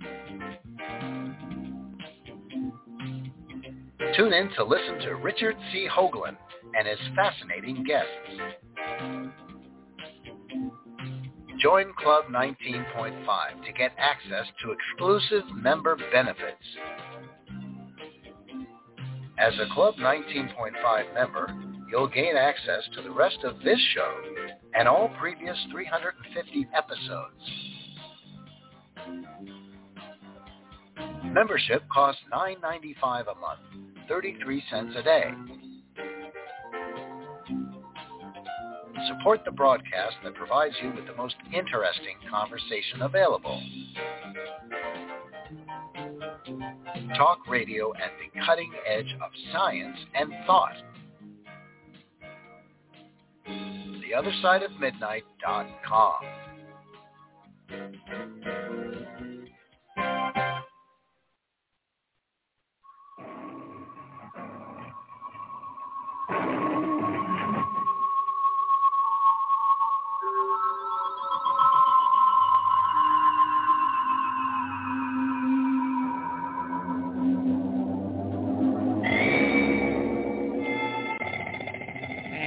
Welcome back on this Saturday night to the other side of midnight, one and all around the world. You know, I've been quoting some polls that have been done on TalkStream Live for the last year or so. Do you know that we are only number 4 right under George Norrie? All over the world, we are the 4th highest rated nighttime audience all over the world dealing with the things that go bump in the night. And you probably recognize that soundtrack in the background. We're talking right now about a set of features that the Chinese, their Zhurong mission several months ago, landed right next to within a couple of thousand feet. And instead of driving toward them, they drove as fast as they could away. A number of us have kind of taken a stab at analyzing what these things are. Tim was very busy with some other projects last week, so his analysis has been somewhat delayed. And very intriguingly, he has reached very different conclusions than Ron has and I have. And I'm not quite sure what Andrew's analysis is. He was going to do a couple of sketches, so hopefully we'll get those posted by the time he comes on tonight. So I'll tell you what, let me go back to the beginning of this conversation, because what I see when I look at this crater, and it's not really a crater, it's a depression in the Martian surface. We have a tendency, NASA certainly has a tendency to think of everything which is a hole as an impact crater. In this case, I'm wondering if this was literally not an ancient excavation, because there is a beautifully square foundation at the bottom of this hole, which is like 2,000 feet across, a little less than half a mile. And there's other geometry around the sides of this depression. They look much more rectilinear and more, quote, geometric in the classic sense of rectilinear geometry. What I'm seeing at the bottom of this excavation are these two organic, loosely geometric forms that are very convoluted, very complex. There's all kinds of shadowing, there's overlays, there's right angles, there's crossbars, there's the so-called feathers, which are external, forms sticking out at kind of right angles to the central spine of this set of two elongated features.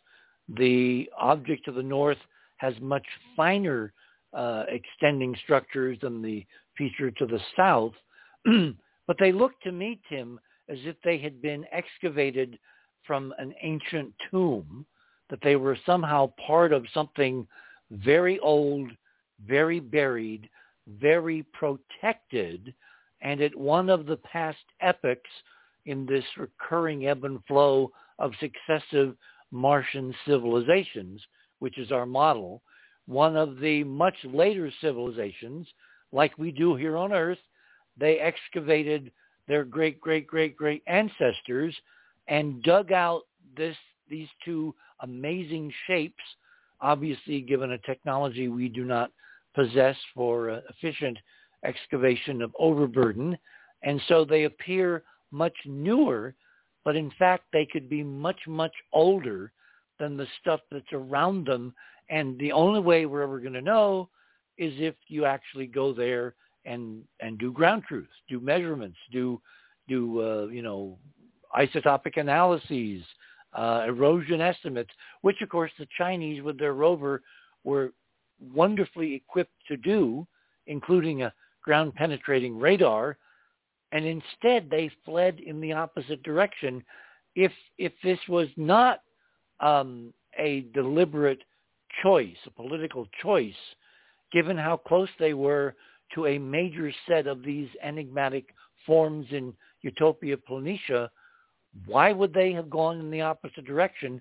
Why would they not, as a logical mission choice, artificiality notwithstanding, wouldn't you want to go close to something that obviously on the imagery that you took and that the NASA people took shows great complexity of individual? Wouldn't you want to know how that originated, how it conformed to a, quote, natural sand dune model, which even on this scale, it's obvious it does not. In other words, they landed next to a mystery, and instead of going to answer the mystery, they went in the opposite direction, which I think was a major political decision.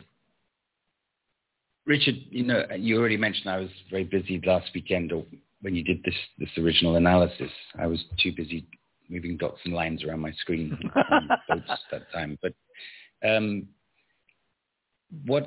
which direction did the Chinese actually go? Well, the orientation of all these images is north is up, just like on Earth. Yes. Okay. So if you go to your number 2, all right, yes. Which has the big enough scale, you see some of these quote dunes that you've outlined in blue. Mm-hmm. You see the crater, yes. The depression in question in the upper right-hand corner.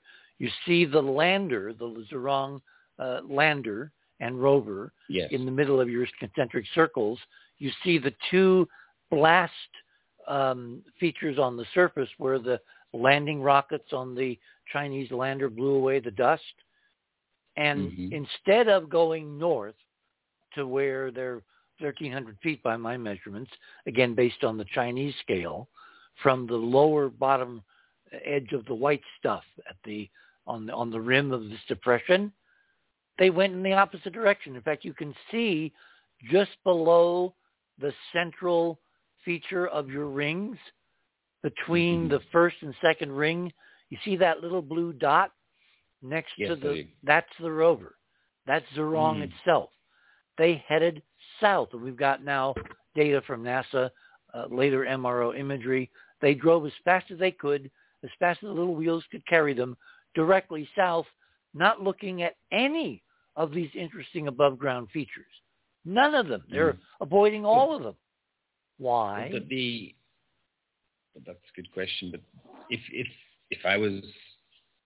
I had the data I have is what I have in front of me on my computer system right now, then it's only a 450 feet hop to the nearest dune, which in my opinion looks like similar mm-hmm. to what you've seen inside mm-hmm. the crater. Only perhaps it looks better preserved or it's less eroded, one of the two. But I can see that sort of curved spinal crest along the top, sort of running east-west roughly. Well, not east-west, they're sort of northwest, southeast. Exactly, yeah. Running similar. Yep.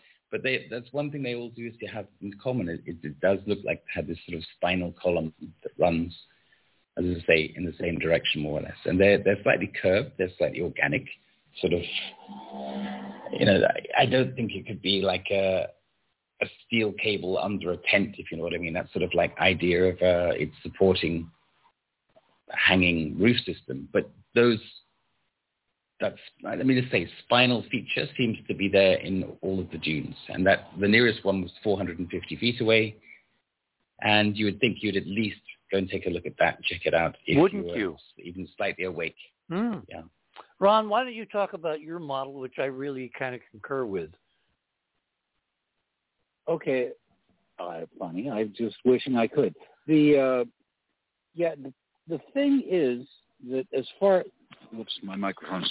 There, that's much better, yeah. Okay, yeah, sorry. It slipped. I didn't see it.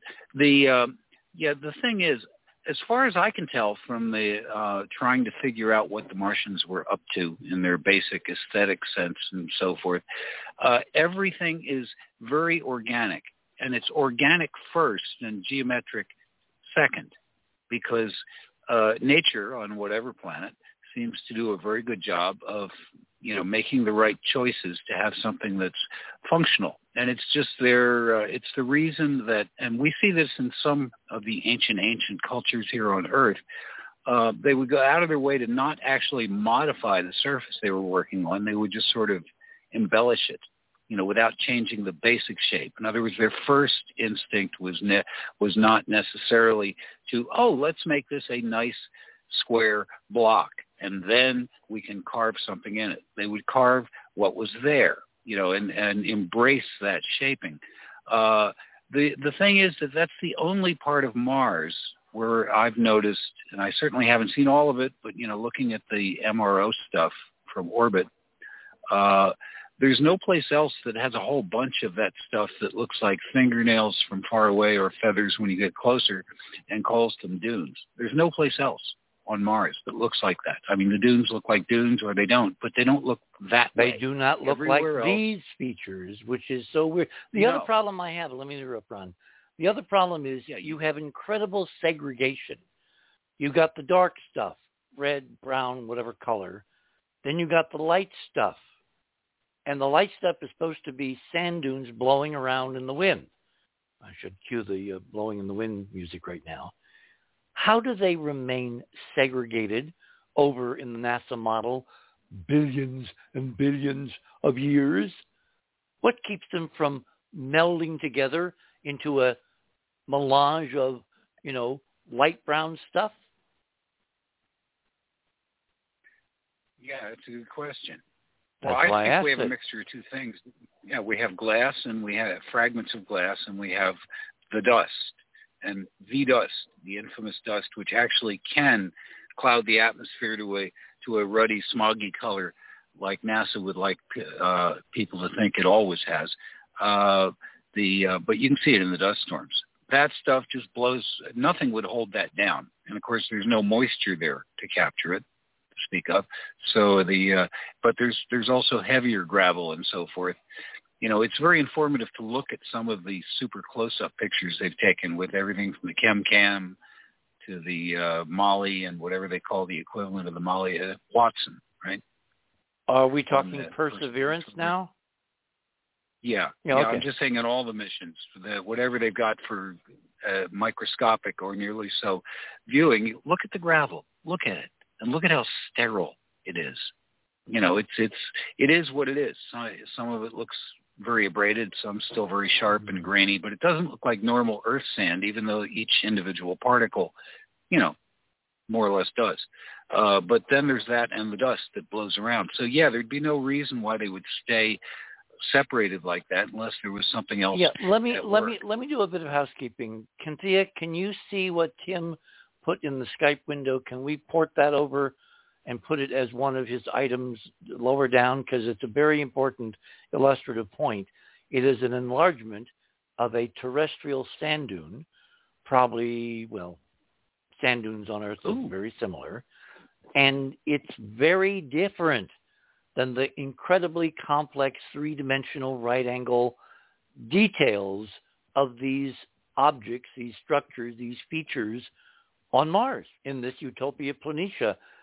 They're much too complex to be sand dunes, because remember, when the wind changes, all the previous neat geometry gets wiped out, gets erased, and the new wind establishes a new pattern.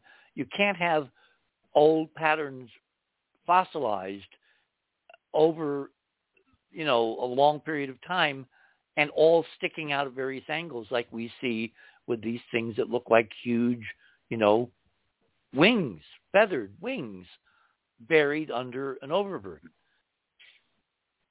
what I'm guessing, it's purely a guess, is whatever material these dunes are made of, if they are dunes, is something different than the rest of the surrounding Excellent. soil. Okay, next question then. So, why don't they mix?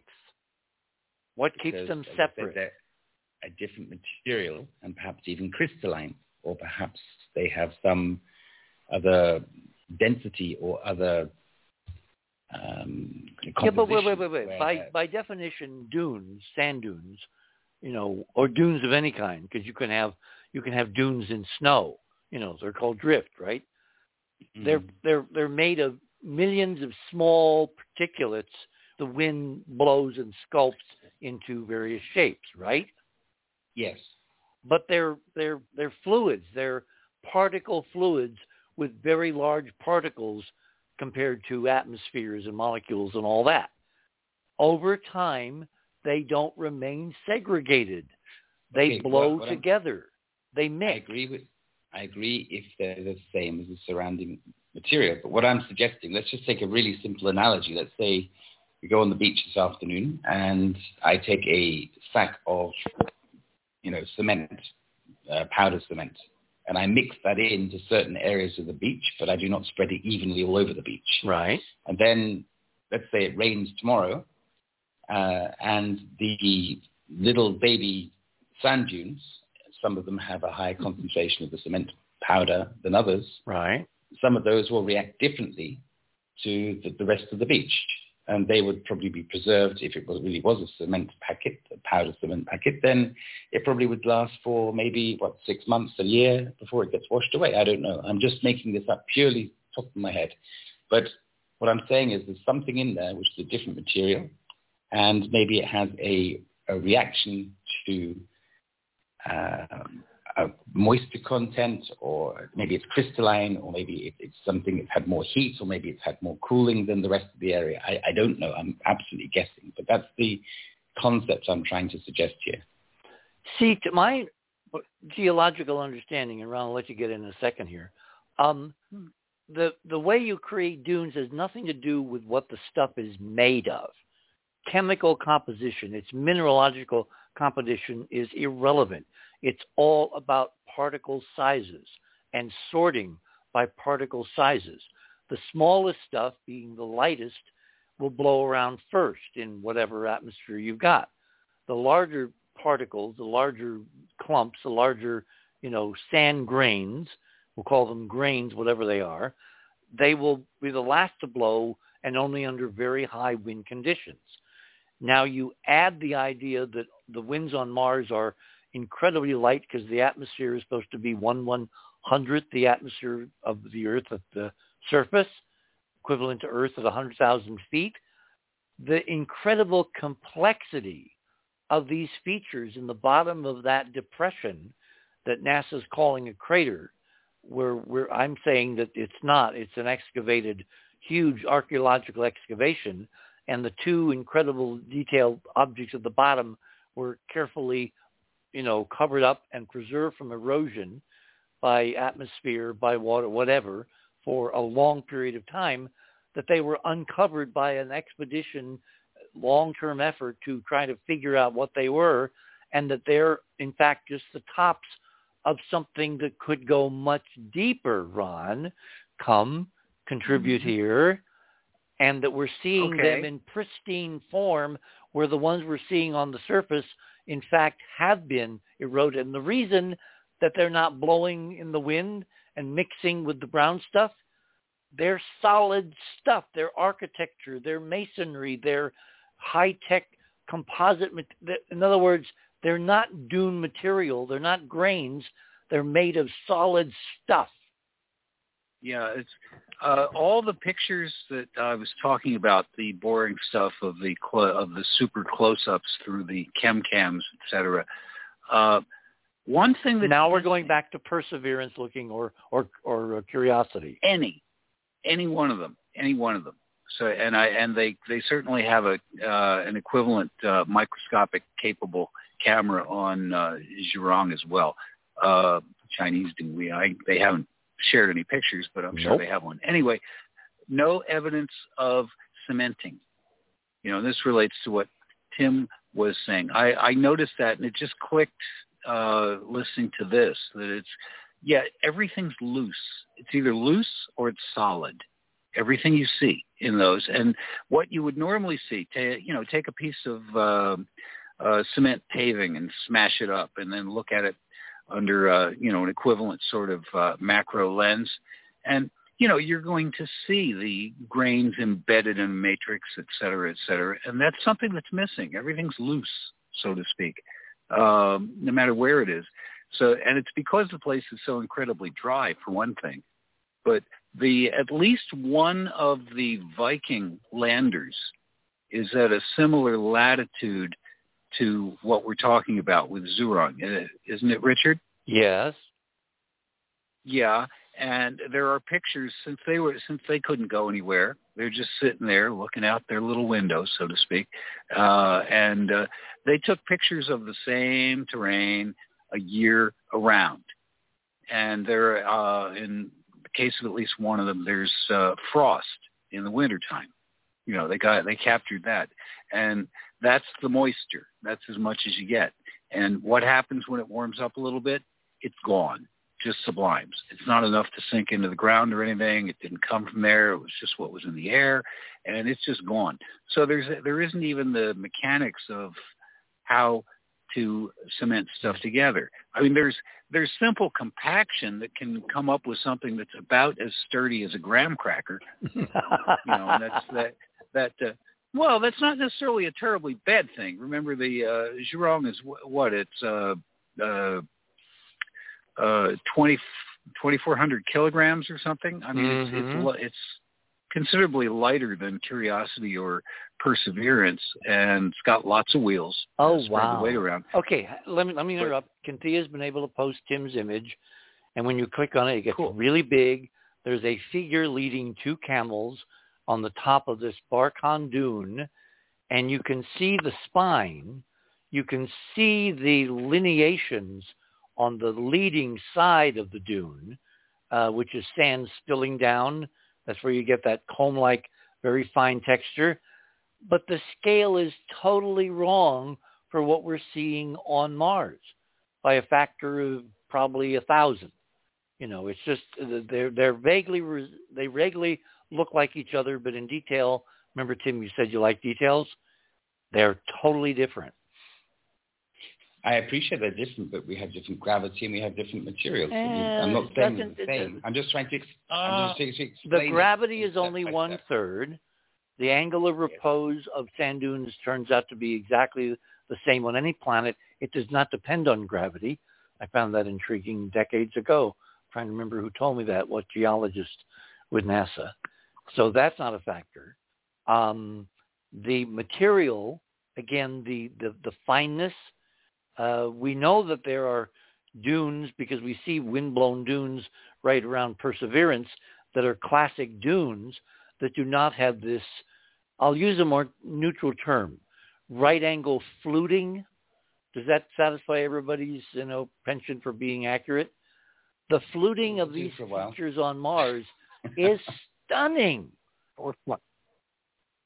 It's staggering. John, you're being very quiet. Come on. I was wanting to throw in, so we were talking last week about after you study thousands of Mars images, you get to see the different building materials and recognize them. And the feathers, to me, look like the ribs of the glass tubes. And in my... Oh, now that's interesting. Yeah, and all the dunes, and you see this material all over Mars. And I believe that, Ron mentioned how in the Edgar Rice Burroughs novels, Mars had this energy source. And I think the tubes, in my book, Old Souls, I call them travel tubes. He had all these craft that were made out of this bone material that it channeled this energy, just like we would have, say, magnets or that kind of thing here on Earth. And so when I see these dunes, obviously they're not dunes, I think of that material. Well, no, wait. Hang on. Why do you say obviously not dunes? Tell people why, to your expert eye, They cannot be dunes. I don't know. Common sense, you look at it, that's not a dune. I don't know why sense. anyone would think it's not. I'll defend that. Common sense is the BIOS of the human computer. It's the built-in, okay, if you do this, that'll happen, reflex that protects you until you can analyze it to death and come up with your own wrong conclusions. So I know what he's talking about. Well, another thing. One thing I wanted. I'll let you. Let me jump on. Just to add this in. One thing that is straight out of the science book. If you have an old science book, it talks about that happens to mention such things. It will talk about the basic slope of a pile of sand or something. And there was serious consideration. In other words, the academics said, well, yes, obviously it'll be this. You're talking about what we call we're talking about what geologists call the angle of repose. Yeah, okay.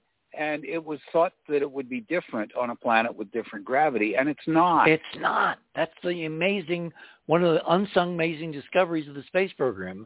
We've been on the moon. Yeah. We've been on Mars.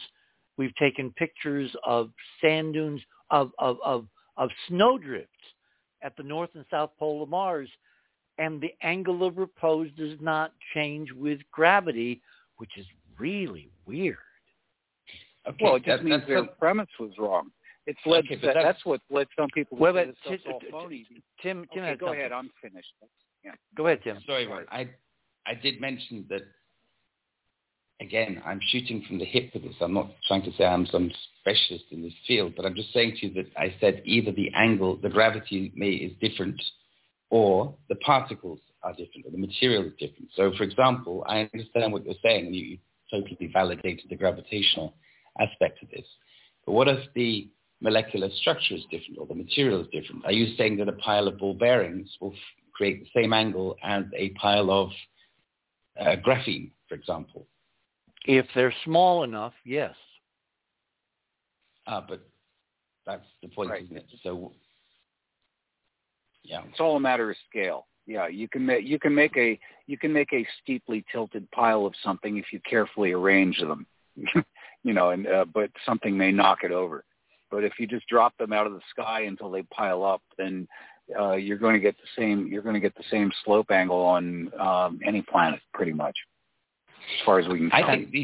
Go ahead. I think the elephant in the room in this conversation, I think that the three strangest things to me are, first of all, these dunes or whatever they are, they also look like fish.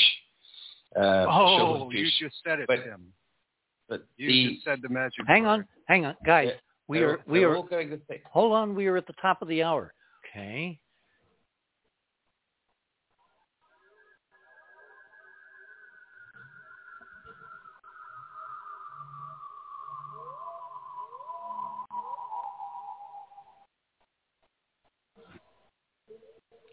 You are on the other side of midnight. My name is Richard C. Hoagland.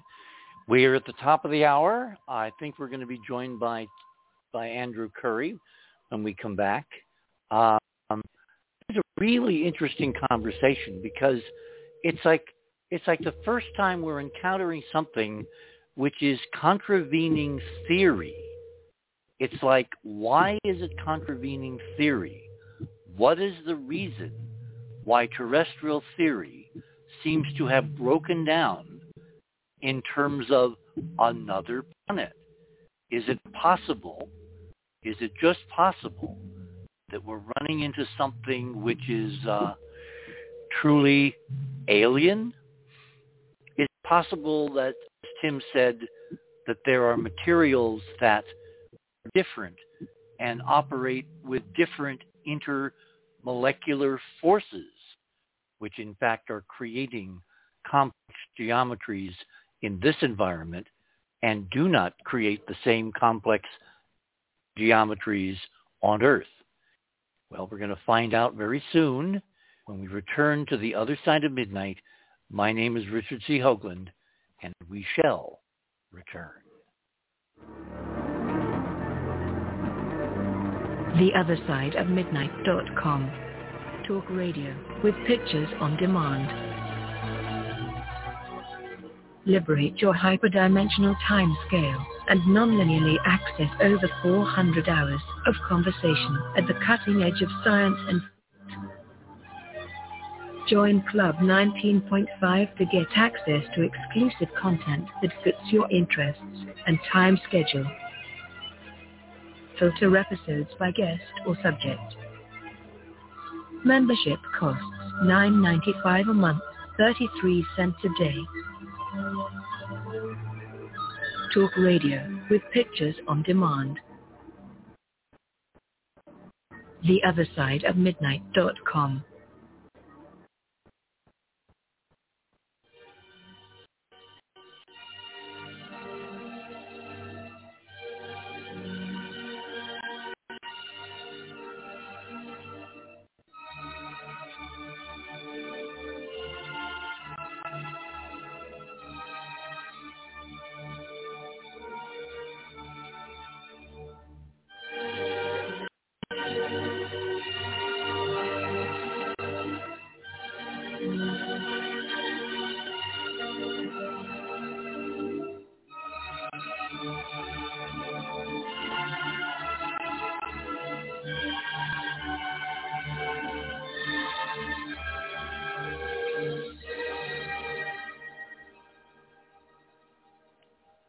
And welcome back to the other side of midnight for this now Saturday night, Sunday morning here in the land of enchantment.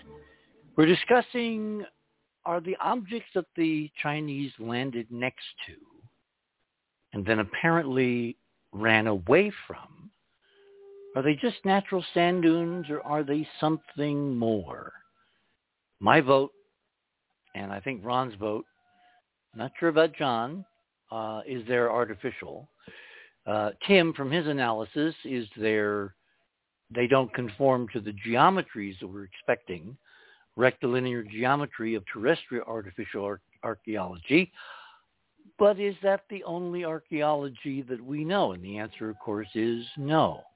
And I have one more interesting detail that I want to kind of go into here, which is that, Tim, if you look at the details of the large angle image that you posted. Let me go back and actually try to find that. It is image number 2. Okay. If you look at the details of those structures you've outlined in blue, they seem to have more geometry on the northern part than on the southern, although that doesn't seem to be a hard and fast rule.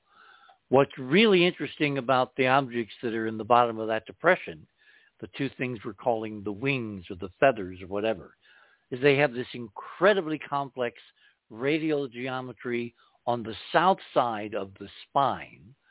And on the north side of the spine, there is, to my eye and my measurements, much more conventional rectilinear geometry in 3D, almost like you had the fusion of two different architectural forms in one set of objects, and they're much less eroded than the features on the plane outside the, quote, crater.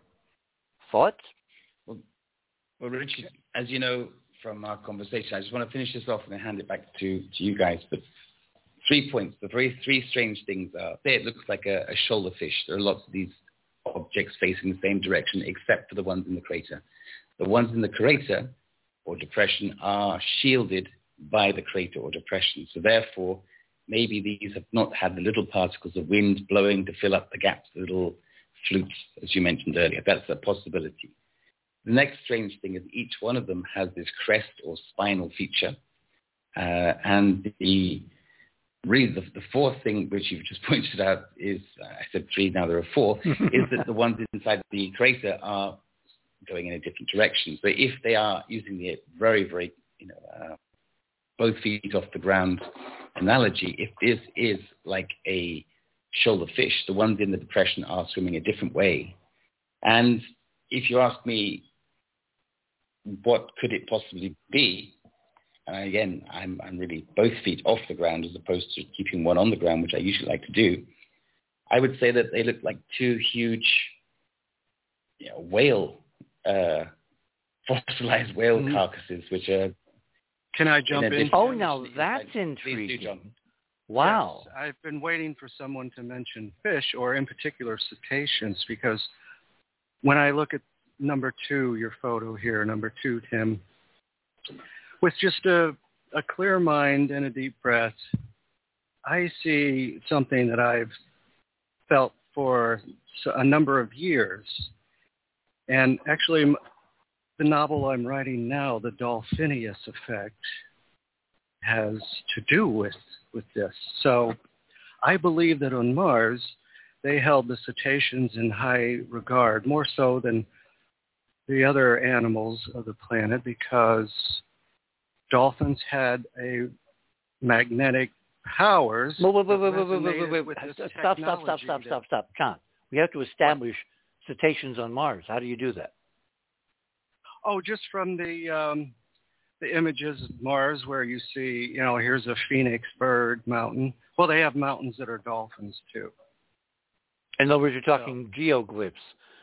Geoglyphs. Okay. Art forms on a very large scale of landforms in the form of various familiar creatures. And you're saying, actually, it was Van Flandern who started this thing by claiming that one object at Cydonia, I think he called it the dolphin.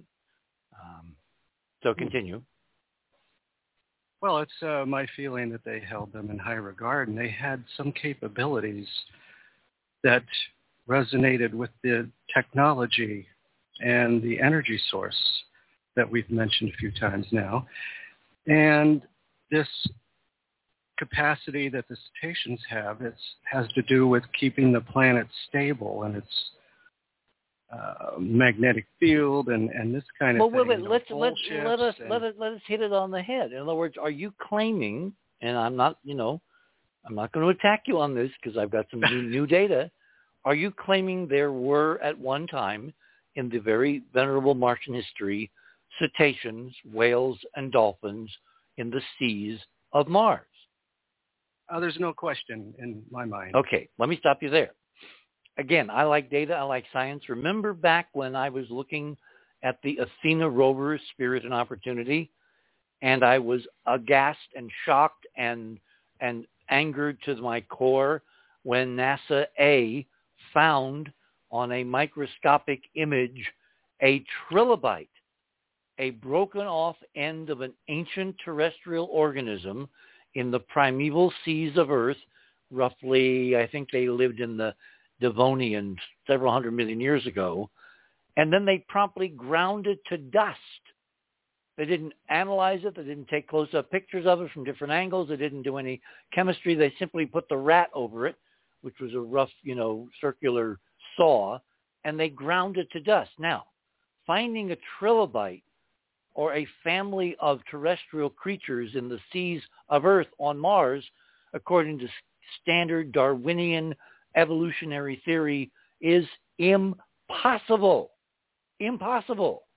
So there's only two possible reasons why you could have an absolute counterpart to an ancient terrestrial organism found as a fossil on a planet like Mars. One of which was it was imported. There was ancient commerce between two worlds, and organisms were freely shipped back and forth by intelligent species. Or two, and this is the one that's even more mind-boggling and profound to its core, what if evolution is not random Darwinian, luck of the draw, but in fact is a directed hyperdimensional information flow which manifests wherever the materials are available in a biosphere, so the same forms keep coming up again and again and again. And this, of course, completely bollocks up the idea of Darwinian random evolution anywhere in the solar system or in the galaxy or in the universe, for that matter, and goes to the core and heart of the biological sciences which is another reason why NASA would never want to tell us what they found, because it completely upends everything they think they know. Yeah, and you would end up with humans with that yes, pointed ear. Exactly. Like Spock. Called Mr. Spock. I have a question. Exactly on target, Richard. I think the Darwinian evolution theory is very fictional, very, very dodgy. So, but thinking it and having data are two different things, as I say over and over again. We've got data, and the rapidity with which NASA destroyed, almost on live television, this trilobite years and years ago was a crime against science. Can I finish my point? Well, yes. Sorry, John. Sorry. Oh, I just wanted to mention that this could be a depiction. Mars is the art gallery of our solar system. So this could be depicting an annual migration. It could be art. It could be. We know there's a lot of art on Mars. It's not the planet of war. It's the planet of art. God, have we seen that? Tim, I really like the idea that we could be looking at two fossilized skeletons of two creatures that used to live in the Martian seas. Remember, I found a ship, kind of like the QE2, except she's 2,000 feet long. I forget exactly where on Mars. And I and Keith Landy have been trying to get NASA to take MRO close-ups, because these images came to us from the earlier mission, Mars Surveyor. And NASA has refused, even to an insider like Keith Laney, to take close-up pictures of my, Martian cruise ship. Well, if you have 2,000-foot-long ocean liners, artificial vessels, and the reason they're that big is because of the wave action of Martian seas where the gravity is different, you'll get different waves. I mean, think of the marine technology required to ply the ancient seas of Mars. Well, if you've got 2,000-foot-long artificial ships, there's nothing that would forbid several hundred-foot-long organic creatures like whales, like cetaceans, evolving under Martian conditions once the genome was established. Maybe your 2,000-foot ship was a fishing boat. No, it looks like a modern cruise ship. I am joking. Yeah. No, even the Earth ancients had ships that big. Not a lot of them, but occasionally there was one almost that big. You mean the Chinese again? Or was it the Egyptians that wanted to build something of that? The Egyptians wanted to. We have no evidence of it. The Chinese apparently did, but they tore them all down. Okay, I heard another. I would like to jump in real quick. Ron's always got the interesting stuff. Have you guys looked at number 6?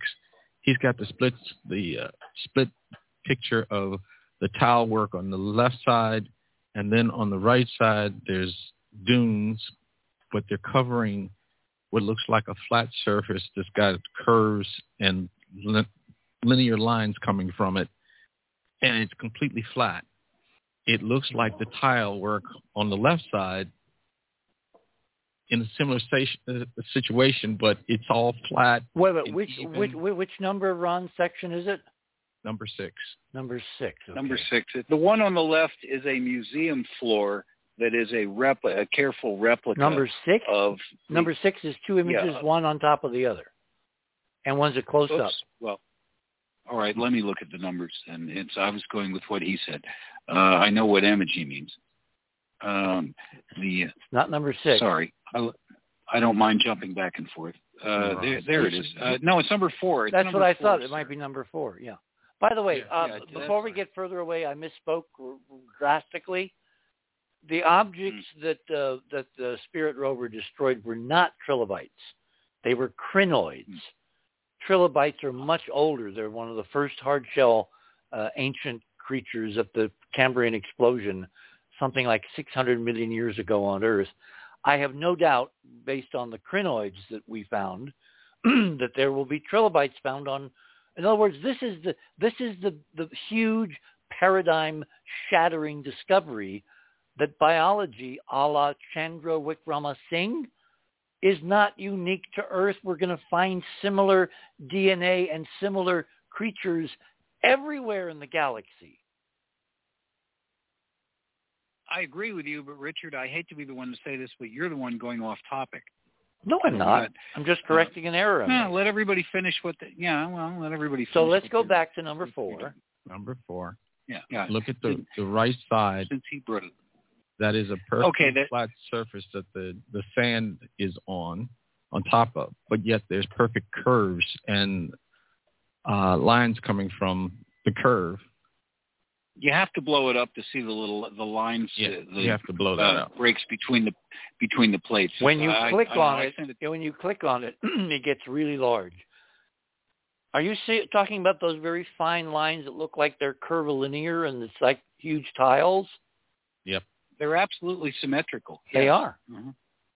And there's this dark, sandy material.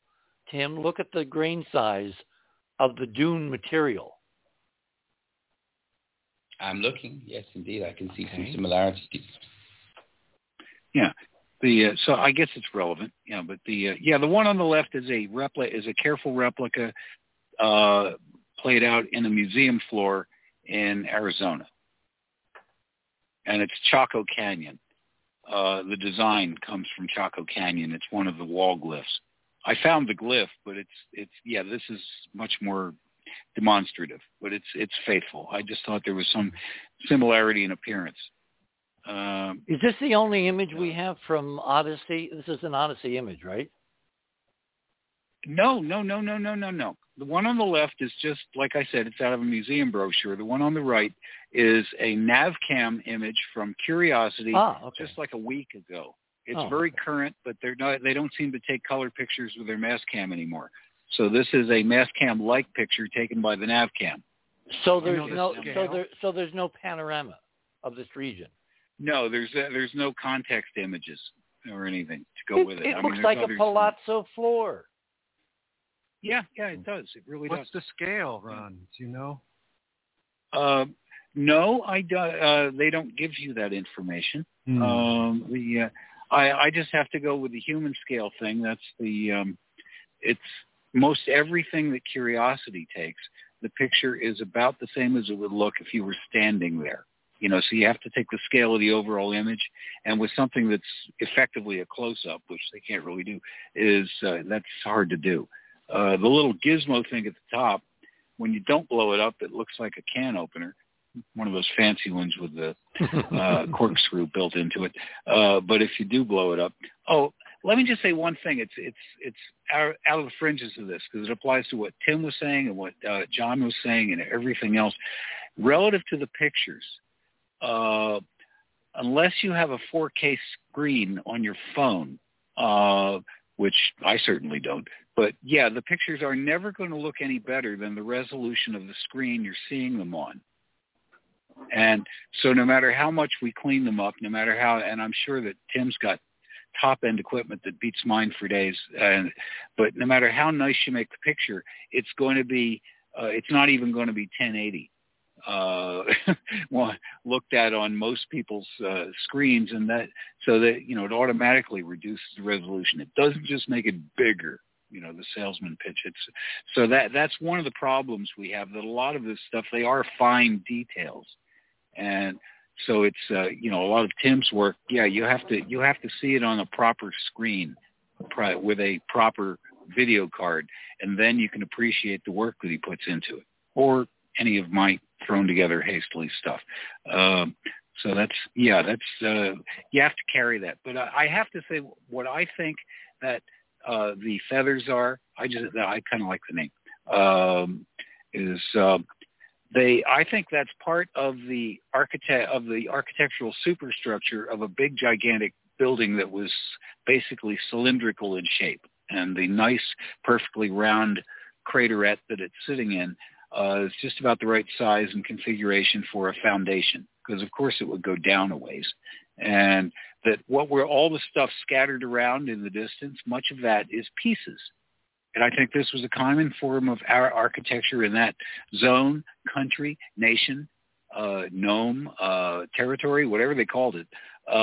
And when it all got blowed up, pieces of it were strewn all over the place. And the pieces that were solid, meaning the superstructure, which may very well be some sort of glass or kind of, tempered composite material, was the only stuff that stuck together. See, I'm really waiting, guys, for Andrew's sketches, and I believe, Andrew, you are with us. Yeah, he should be. Yes, I am. There you are. Get closer to the mic. You're echoing. Okay. How's that? Jump in, Andrew. Much closer, much closer. Hang on a sec. It should be... Oh. Hello. Hello, hello. Hello, hello. You're echoing. Okay. Okay. Hello. It'll probably modulate pretty soon here, I hope. Yeah, we got about 5 minutes to the bottom of the hour, and when Cynthia gets the rest of your stuff posted, we can go to you in the last segment, and we can talk again about what you see in the Zerong ruins, as I've called them. Mm-hmm. Yeah, no, fascinating. Hello, everybody. Hi there. Hey, Andrew. Hey. So, yeah, thank you. Canadian Thanksgiving weekend this weekend, boys and girls. So lots of things going on. So that's where I was. So I'm coming in a little late, folks. But I had a few things that I sent in. Except you had tofu. Yeah. Yeah, we were celebrating a different tradition, a Hindu tradition of some friends of ours. Actually, one of our guests on the show before, Arun Silveraj, and I can't pronounce the name of the celebration, but it's a series of 8 gods that are celebrated this time of the year, and it was fascinating, everybody. It was, they had the swastika, which is basically a counter-rotating symbol, and it's just absolutely fascinating. Yeah, it was a hyperdimensional torsion field energy symbol. Exactly. Before Hitler totally purloined it and destroyed it. He turned it around, didn't he? Changed the direction of rotation. Talk about branding. Yeah. Anyways, but it was so thank you, and I apologize for my tardiness. It's all right. Yeah. So, overall impression. We're having this interesting conversation about, are the Zerong ruins, or are they just something natural that's just weird? Well, I did a quick little sketch. I'm not sure if Cynthia has it up yet. Let me have a look. So let me go to my items. And, whoops. So far I get your bio. Yeah. Oh, yeah, I think that's... Oh, sorry. No, she's got several posted. She's got 1 and 2 posted. There Man in the Moon. There they are. Man in the Moon. Oh, no, those were... Actually, that does come into play, but that was something I had sent off last week. So my stuff is not up yet, Richard and everybody. Okay. But to answer your question, Richard, I see foundations in those ruins, in what I think are ruins as well. I'm seeing corners. If I walk away from those wings right now, I'm seeing a massive foundational site. And I actually found a very interesting discovery from this past April in Scarborough in the UK. And they found this stately home, and there's a beautiful flyover by a drone, and the shapes and the sort of foundations of this stately home in this part of the UK it just echoes these kinds of forms that I really. Yeah, and hopefully in my items when they come up, you'll be able to see it. And in fact, if you go Man in the Moon number 2, Richard, do you want to describe really quickly we don't even have the image that I want. But can you describe the Disney Von Braun collaboration about Man in the Moon? And this does have relevance to a poster that I'm going to bring up. Yeah, back in the day in the 50s when Collier's put out, which was the equivalent of one of those big glossy color rotogravure magazines like Saturday Evening Post or Life or whatever, Collier's magazine did a huge spread because of the editor, whose name escapes me, who wound up being a major player, a producer at CBS, and actually was the guy that found me to work for Cronkite. Very weird story there looking back. Anyway, after the Colliers spread, Disney and Bonstell and Von Braun got together, and they decided to create a series of hour-long features for the Disney Wonderful World of Color. and they did a moon expedition. They did a Mars expedition, what life on Mars might look like. I think they did 3 in the series. Anyway, the first one was sending his big rocket in an orbital trip around the moon, and it's all fictionalized. It's done in an animated cartoon style. It's not live action. It's all cartoons done in the illustrated format of the Superman comics, films of the 1950s.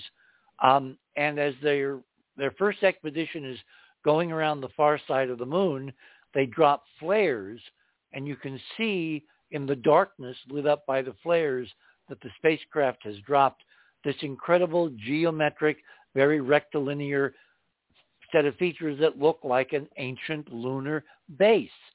And the narration never talks about them. The crew, in terms of their air-to-ground simulation, never refer to them. It's just on the screen for a few seconds, and then it goes away, Emily Dickinson fashion, because obviously Von Braun and Disney were telegraphing their ancient structures, man-made structures on the moon, and we're going to find them one day when we go to the moon. Ta-da. Yeah, and this, so just to, if people are looking at these images, I was working last weekend listening to you guys, but I had fired off a couple of these images where I did capture that moment, Richard, when the flare lights up and dramatically holds those foundations, and then dim. And they hold on it for quite a while. Oh, like yeah. you say, there's just dead silence. And but no commentary. Yes.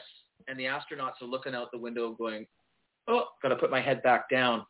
And it was in response to when you were talking about Elon Musk bringing his folks around the moon and what they might take pictures of. Mm-hmm. Well, I used the same image in one of my posters, which actually might be up now. Oh, yes, it is. So if you go to my number 3. Well, we need to, you have to refresh, okay? Yeah. So if clicking on number 3. There we are. The Zerong ruins in all their glory. Yeah. And then what I did is a little sketch just to bring out what I'm seeing as very clear foundations of something. And then the next image is the remains, like I said, of a Roman stately home in Scarborough in Britain, in the UK. These are all in number 3. It's a poster with several elements above each other, okay. Exactly. And then below that is that screen catcher from that Von Braun Disney collaboration. Yep, that's the one. And I know we're about 60 seconds away from the break, Richard, so I don't want to interrupt you from doing that. Okay, that's very nice of you. Gosh. It never ends here. It never ends. This is a very... Oh, I like that sketch. Isn't that amazing? Like that. So hold it there. You're on the other side of midnight. We're talking about the Russians going into orbit to film their first feature-length space film, which is endemic to space. We're talking about the Chinese going to Mars, having advertised they were going to announce ruins. They land next to what many of our team members think are really interesting ruins, and they run in the other direction. And there's more to all of these stories. You were on the other side of midnight. We'll continue for the next half hour, the last segment on this Saturday night, Sunday morning. Stay tuned and do not touch that dial.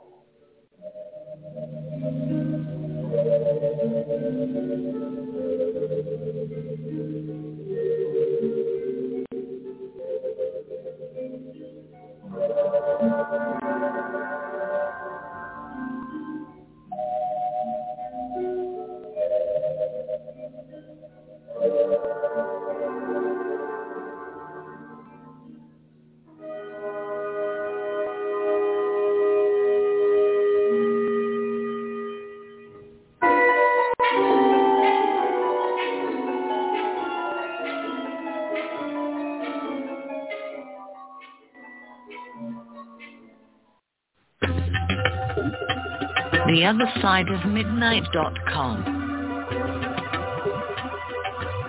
Tune in to listen to Richard C. Hoagland and his fascinating guests.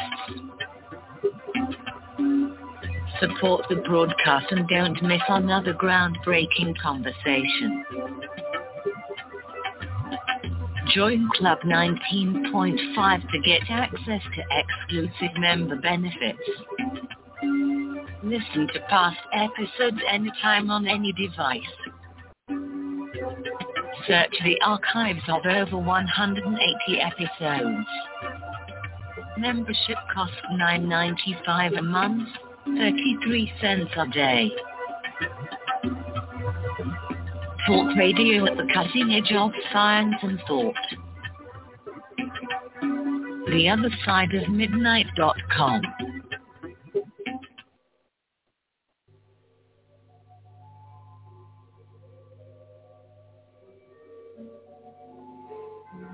And welcome back, everyone, to The Other Side of Midnight. Last half hour to go on this Saturday night, Sunday morning. Andrew, you had the floor. Yes, thank you, Richard. So, again, if we go to my items in theothersideofmidnight.com, and you go to my number 3. So what I did is I sort of looked at this shape, and I don't know if you guys some people have been calling it a crater. I mean, it could very well be. But it is so bisymmetrical again. Again, I'm not looking at the wings right now. I did a little separate study at a ground level very, very quickly that I have asked Cynthia to post, so she might be able to do that in the next few minutes. But my focus was on this, what to me looks like a foundational something. And what I did is I did a drawing that, to me, again, Richard, the more time I spend with this material, and again, anybody looking will understand this if you do spend the time with it, the more finesse you find in the imagery, the more sort of, when I say delicateness. It's almost like you have to train your eyes and get out of a terrestrial perspective. Yeah. And things start to pop out. You start to see patterns. And I mean, again, many people would argue, oh, you can do that to any landform. And I know some, you can get landforms that can become very symmetrical, right? They can be very, very natural, but we see so much of this on Mars. And here's another example to me of this situation. And again, what I did is I put it against a terrestrial example, something recently found in 2021, a Roman ruin, and then, as I say, the screen capture from the fictional production between Disney and Von Braun and the whole promotion of space. And I just think that we're seeing very similar things, Richard, here, at least in the most foundational way. Now, if we refresh again, let's scroll over to my number 4, because I noticed something. Last week, Richard had posted an image of these sort of feather-like somethings. I think they're structures. And he had compared it to, you compared it to the space, or the ships that were used in Princess of Mars and John Carter. And I sort of blurted out to you, have you seen the trailers for the new Dune movie by the Canadian? Yes. So in the Dune movie, the new production by Denis Villeneuve, he is a French-Canadian, he's Canadian filmmaker. He did Blade Runner, the latest Blade Runner 2049, I think. And he also did Arrival, which had these giant inky black octopuses that suddenly came to Earth, and these giant... Yeah, and again, I look at the ships, and they're literally like little dragonflies with these weird little feathered wings. And in the trailer, at least, I haven't seen the movie yet, but in the trailer, they're really, really prominent. They're really showing it. And if you click on the poster that I put together, I mean, I'm just looking at aesthetics, right? A look. And again, the structure. And even this, there's a third image down in my screen captures from this Dune. We're talking number 4 now in your section. Yeah, and there's a flyover of these little buzzing, 1, ships. 2, 3, 4. Okay, got it. Yeah, and again, whoever did the production design for Dune, I mean, I'm really eager to see it because it's kind of like the ruins that we're seeing. Well, they look exactly like the ornithopter aerial thingies in John Carter. Yes. When they look like the Man of Steel opening, the first third of the movie is on Krypton. It looks like Mars. Yeah, and we all know that Dune, the planet Arrakis, it's Mars. It's Mars, of course, of course. It's Mars. So and Altair 4 and Forbidden Planet was Mars. By the way, announcement, I think I've got the right guy to spend 3 hours talking about all the incredible details in Forbidden Planet that no one has noticed, except me, I guess. And we'll all have fun with that. Sorry, Andrew, keep going. No. So again, people can enjoy it. Again, this is a production designer, and yeah, everybody's got in their imagination a big canon of science fiction to be able to do this. But it's just fascinating. Like even this production, and it was an aesthetic, Richard. It tweaked me when I saw the. Well, yeah, it's like form follows function. Now, let me tell you my weird, crazy idea. When I first saw these just north of where the Chinese landed, I thought, oh my God, they looked so new compared to the, debris around it. Yes. Maybe they are new, meaning they're much younger. And maybe they literally fell from the sky. They're two huge airships. Now, why would they have looking like oars? Well, think of how anti-gravity works. Suppose in the torsion model, you only get an anti-gravity field which basically reduces inertia and makes something lighter in a vertical plane. In other words, it'll simply go up and down vertically from the core of the planet. All right? You get no lateral forces. It doesn't let you move through the air or through space. It literally just pushes you away from the center of a planet or suspends the weight of normal gravity. You with me so far? Mm-hmm. Then the question would be, well, how do you move sideways? On Earth, we've created something called propellers. But suppose your model for using ancient zero-gravity technology, kind of like Cavorite, which just makes something weightless. Remember, suppose you don't have any models for propellers. Suppose the only model you've got are birds flying, which have wings and feathers and move by stroking mechanical things against the air, which pushes you in the other direction. So if you've got a zero-gravity craft, but you've got to move it sideways by some propelling mechanism, maybe huge Roman galley-type oars that are more air-catching, like feathers, would be your logical invention.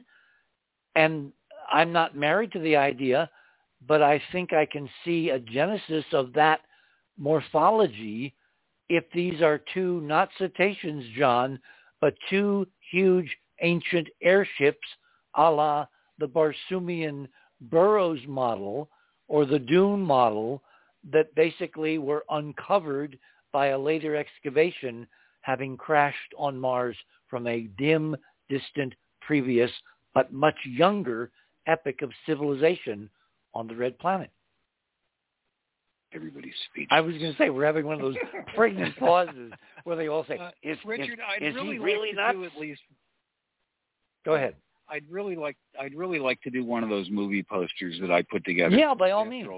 Yeah, Andrew, we will come back. There's a scene even in a Marvel movie. Loki's yelling. Okay, set it up properly. You had one job. Set it up properly. It's kind of the same thing. Do the setup. Do the setup. We want to go to Ron's items. We want to look at which one. There? Hello? We're all here. Okay, try the first one. Which is called Elita. We lose Richard? I think we lost Richard. I'm right here. Oh, Richard. Okay. I'm right here. Okay, it's called Elita. Can you hear me, guys? That movie was made, it's a Russian movie. It was made in 1924. And if you look at the color. Can you hear me? There, it's down on the bottom right side of it. Can you hear me? It looks rather pornographic, but no, she's not about to engage a robot. It's a telescope, and she was watching a telescope. But she is the Queen of Mars. It's an absolute ripoff of Princess of Mars, and it doesn't make any reference to it at all because they say it was based on a book by Alexei Tolstoy, who is not really related to the famous Tolstoy, the writer, but he's got the same bloodline. they have royal families, just like we have the Vanderbilts and the Ron, can you hear me? And so forth. That turns out to be one of those. But anyway, Alexei's first book was basically a ripoff of Princess of Mars, and this is a movie about it. But it influenced every science fiction movie since. And you can just look at the pictures and see that. And the reason that it has a hammer and sickle in a gratuitous shot in the movie, which is shown on there, is because they were trying to placate the communist government, which had just been around for like half a dozen years at that point. And then it was an Earth guy is dreaming of Mars. So the whole movie ends up being like the Wizard of Oz. He wakes up and realizes that he had not, in fact, killed his wife in a fit of rage and then built a spaceship and gone to Mars to get away from it, and had this affair with the Queen Elita. There's a scene I wished I could have included because it's absolutely hilarious, but Ron, sorry to interrupt. Are you there? Oh, there he is. Yeah, there he is. Yeah, we're there. We're done. Oh my God! No, keep going. I've been having problems here technically. Okay. Everything just went dead. Someone does not like what we're doing. Oh my. Hey Ron, can I jump in just for a quick sec? Yeah, this is a lead-up poster. Yeah. The forms again. These spiky, long, kind of quasi-geometric, triangles and half circles. Again, I understand it's an early film, but again, this Zhurong site kind of has these same sort of forms. It has that same aesthetic. You're right. Yeah. Very interesting. And it influenced everything beyond every movie after it. It's Fritz Lang's Metropolis came out just a couple years later, and it was very much based on it. And I mean, visually, But the reason it kind of disappeared was that at some point the Russian government decided that it should actually be banned because they realized that the Earth guy to Mars and seduced the Queen and thereby fomented a revolution which brought glorious socialist happiness to Mars was, honest to God, it's parts of it are hilarious, was in fact an opportunist showing up and taking advantage of civil unrest to upset the system there, and they didn't think that was a good model to fit, because that's exactly what the Bolsheviks did on Earth. So they banned the movie. But you can get it in 4K on DVD if you want. That's why those pictures are pretty clear. The second one, of course, is the important one, The Devil Girl from Mars, because, of course.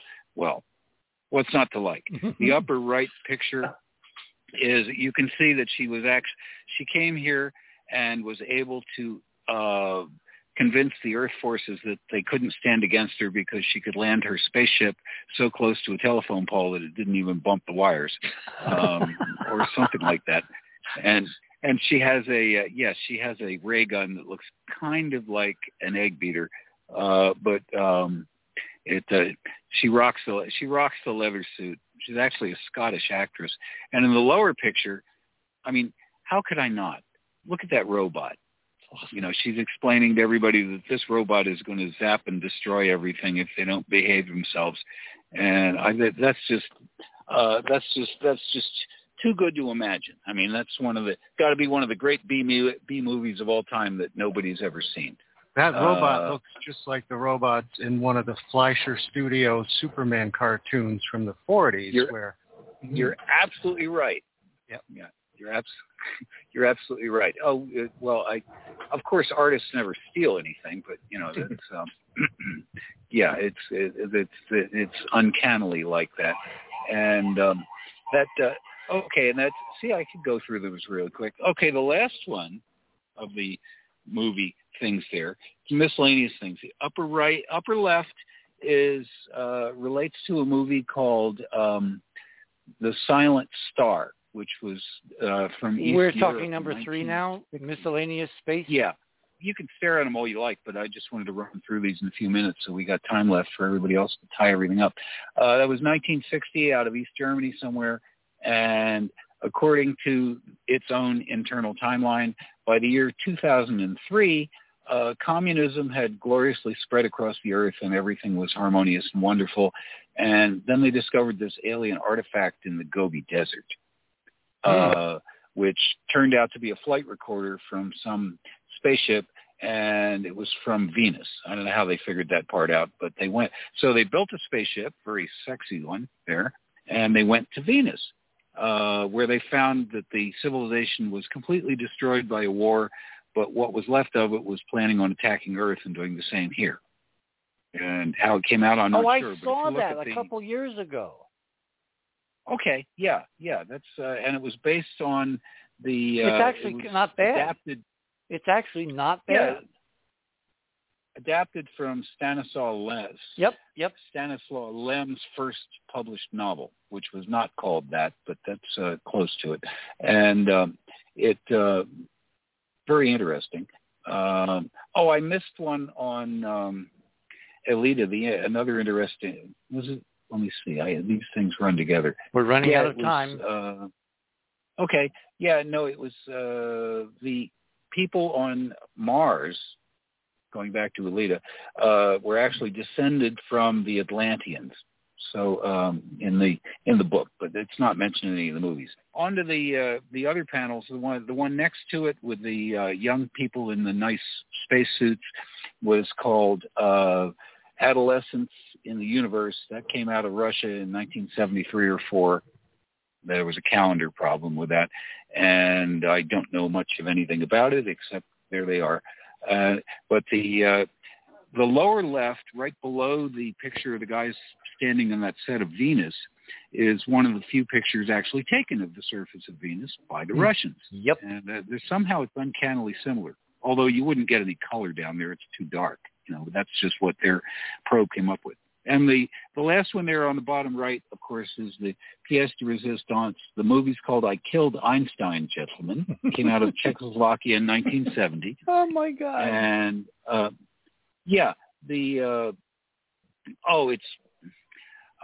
these mad scientists decided that they wanted to fix everything, so they built a time machine to go back and in time and kill Albert Einstein before he could publish anything, so that the nuclear physics that was necessary for the stuff they were doing wouldn't have become possible. And that's the short form of that. And so it kind of, and of course they screwed everything up. It kind of like my favorite TV show in that genre, Legends of Tomorrow. They sort of gloriously screw up every single week. And until you've seen the special effect of their invisible craft sitting on the ground and a bird flying into it and then dropping like a stone, I don't know why nobody ever did that before. Bird's just flying along, minding its own business, and bam, it falls straight down. There's just something about that. There's just so much we don't know. Anyway, that's the movie ones. So you can, the ones at the bottom three are, of course, Martian stuff. So that's, I'm sure other people have stuff to wrap up. So go ahead. I can recycle those. Yeah, we've got about 10 minutes, give or take. Andrew, let's go back. You. Andrew? Yes. Yeah, yes. let's go back. So your assessment is we're looking at ruins. What do you think of my idea that they're excavated ruins, meaning they were at the bottom of this depression, which is not a crater? By the way, do you see that beautiful square foundation, which is tilted to the right by 45 degrees? Yeah. Tim, did you see that? Which image are we looking at now? The famous one of the Zerong crater. And probably your number 2. Okay. My number 2. The wide angle. Mm-hmm. So there's a square element somewhere you're saying.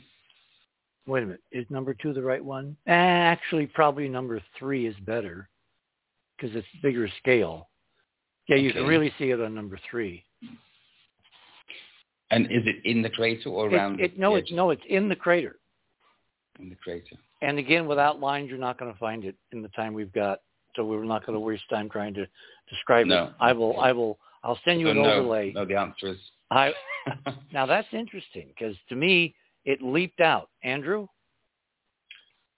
Well, like I said, to me, it looks like some ancient foundations. I know Tim put something in the chat box saying, could it be a tiered mining operation in there, which it could be. But it looks artificial to me, Richard, as I said, with my comparisons, that it looks to me that way. I would like to show you guys one more thing. This is a really fantastical concept that I just threw together tonight before I was able to get on the show. It's my number 5. I call it, for some reason, long scale. And it's there's this archway in that. Oh, yes. Yes. And I found that a very interesting structure. Now, I did my number 5. You click on that. I have 5 astronauts walking towards this archway, and I probably haven't splayed out the sides of this thing well enough. But I mean, this is just my imagination. I'm having some fun pretending that I'm down on the Martian surface looking towards this thing. But that archway just looks so perfect to me. Well, it appears to be on the bottom feather or the bottom, wing.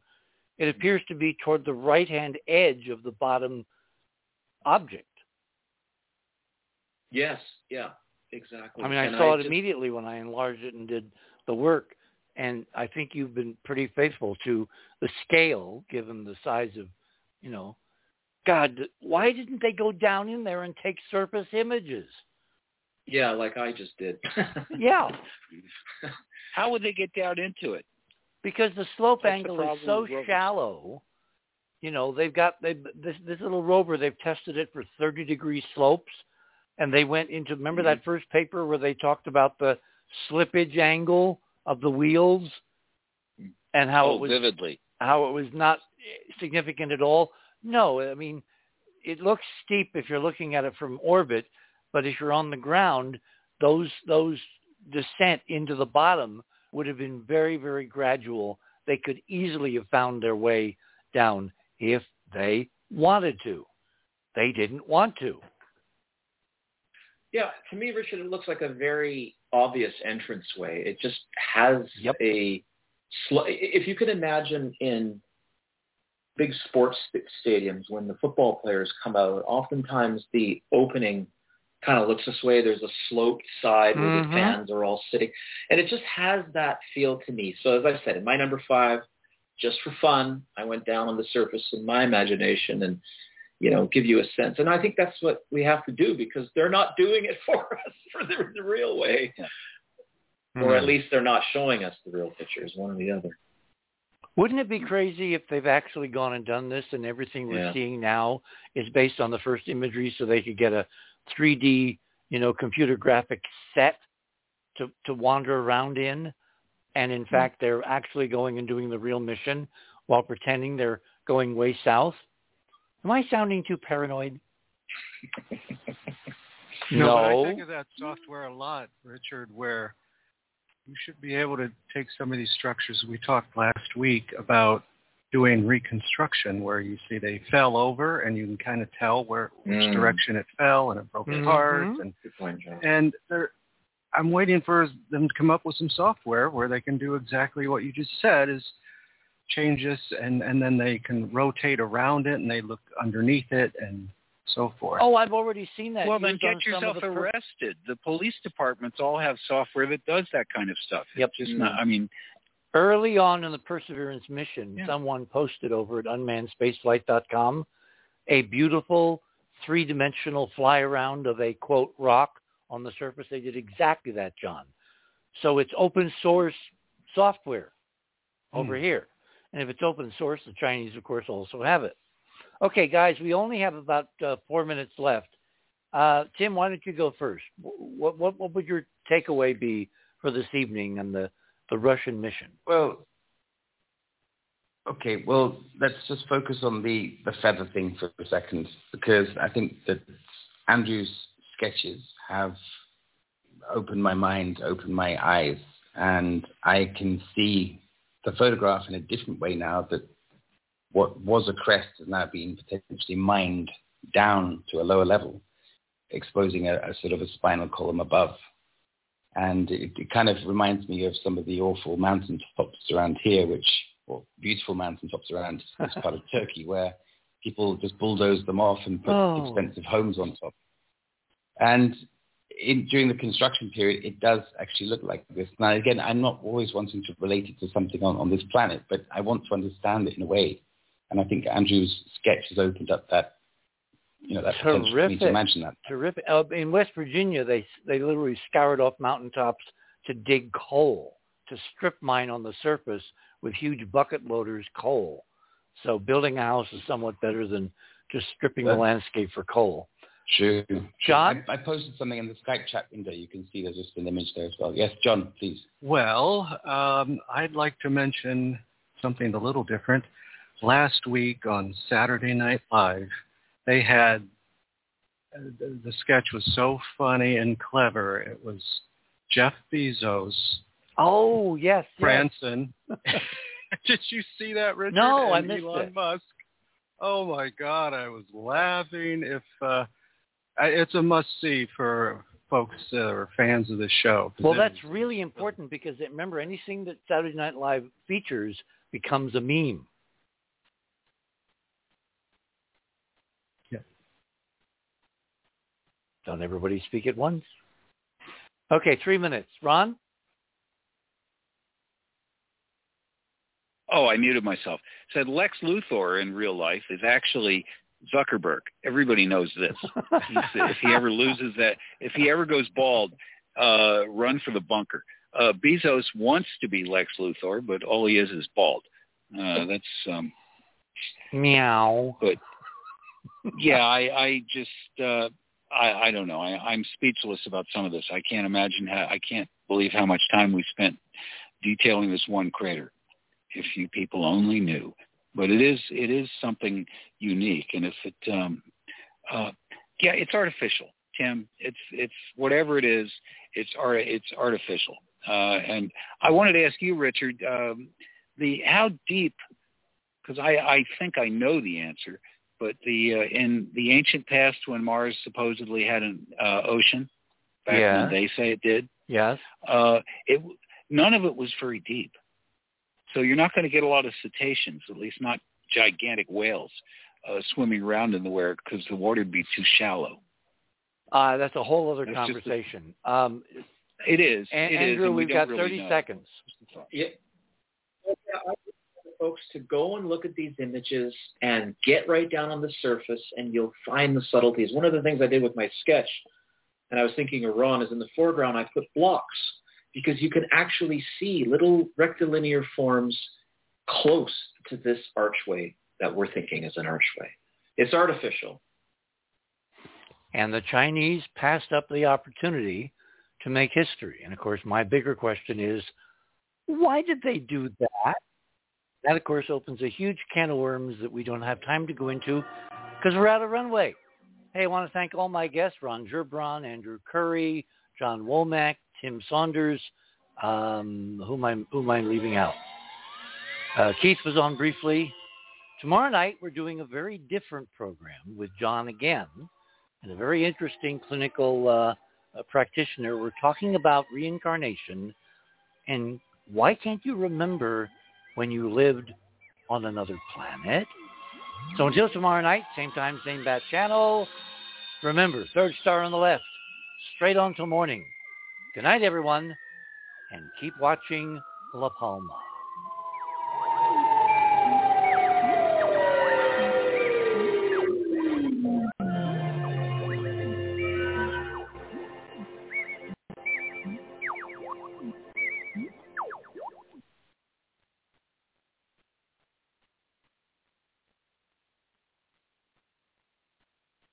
And we are clear. Fun show. Really. Many different directions. And Tim, I loved your ending. I loved your closing ending because it illustrates the process of figuring stuff out. Well, it's just seeing things in a different way, isn't it? Andrew's sketch was able to catalyze a different understanding of the same. That's why you have a team.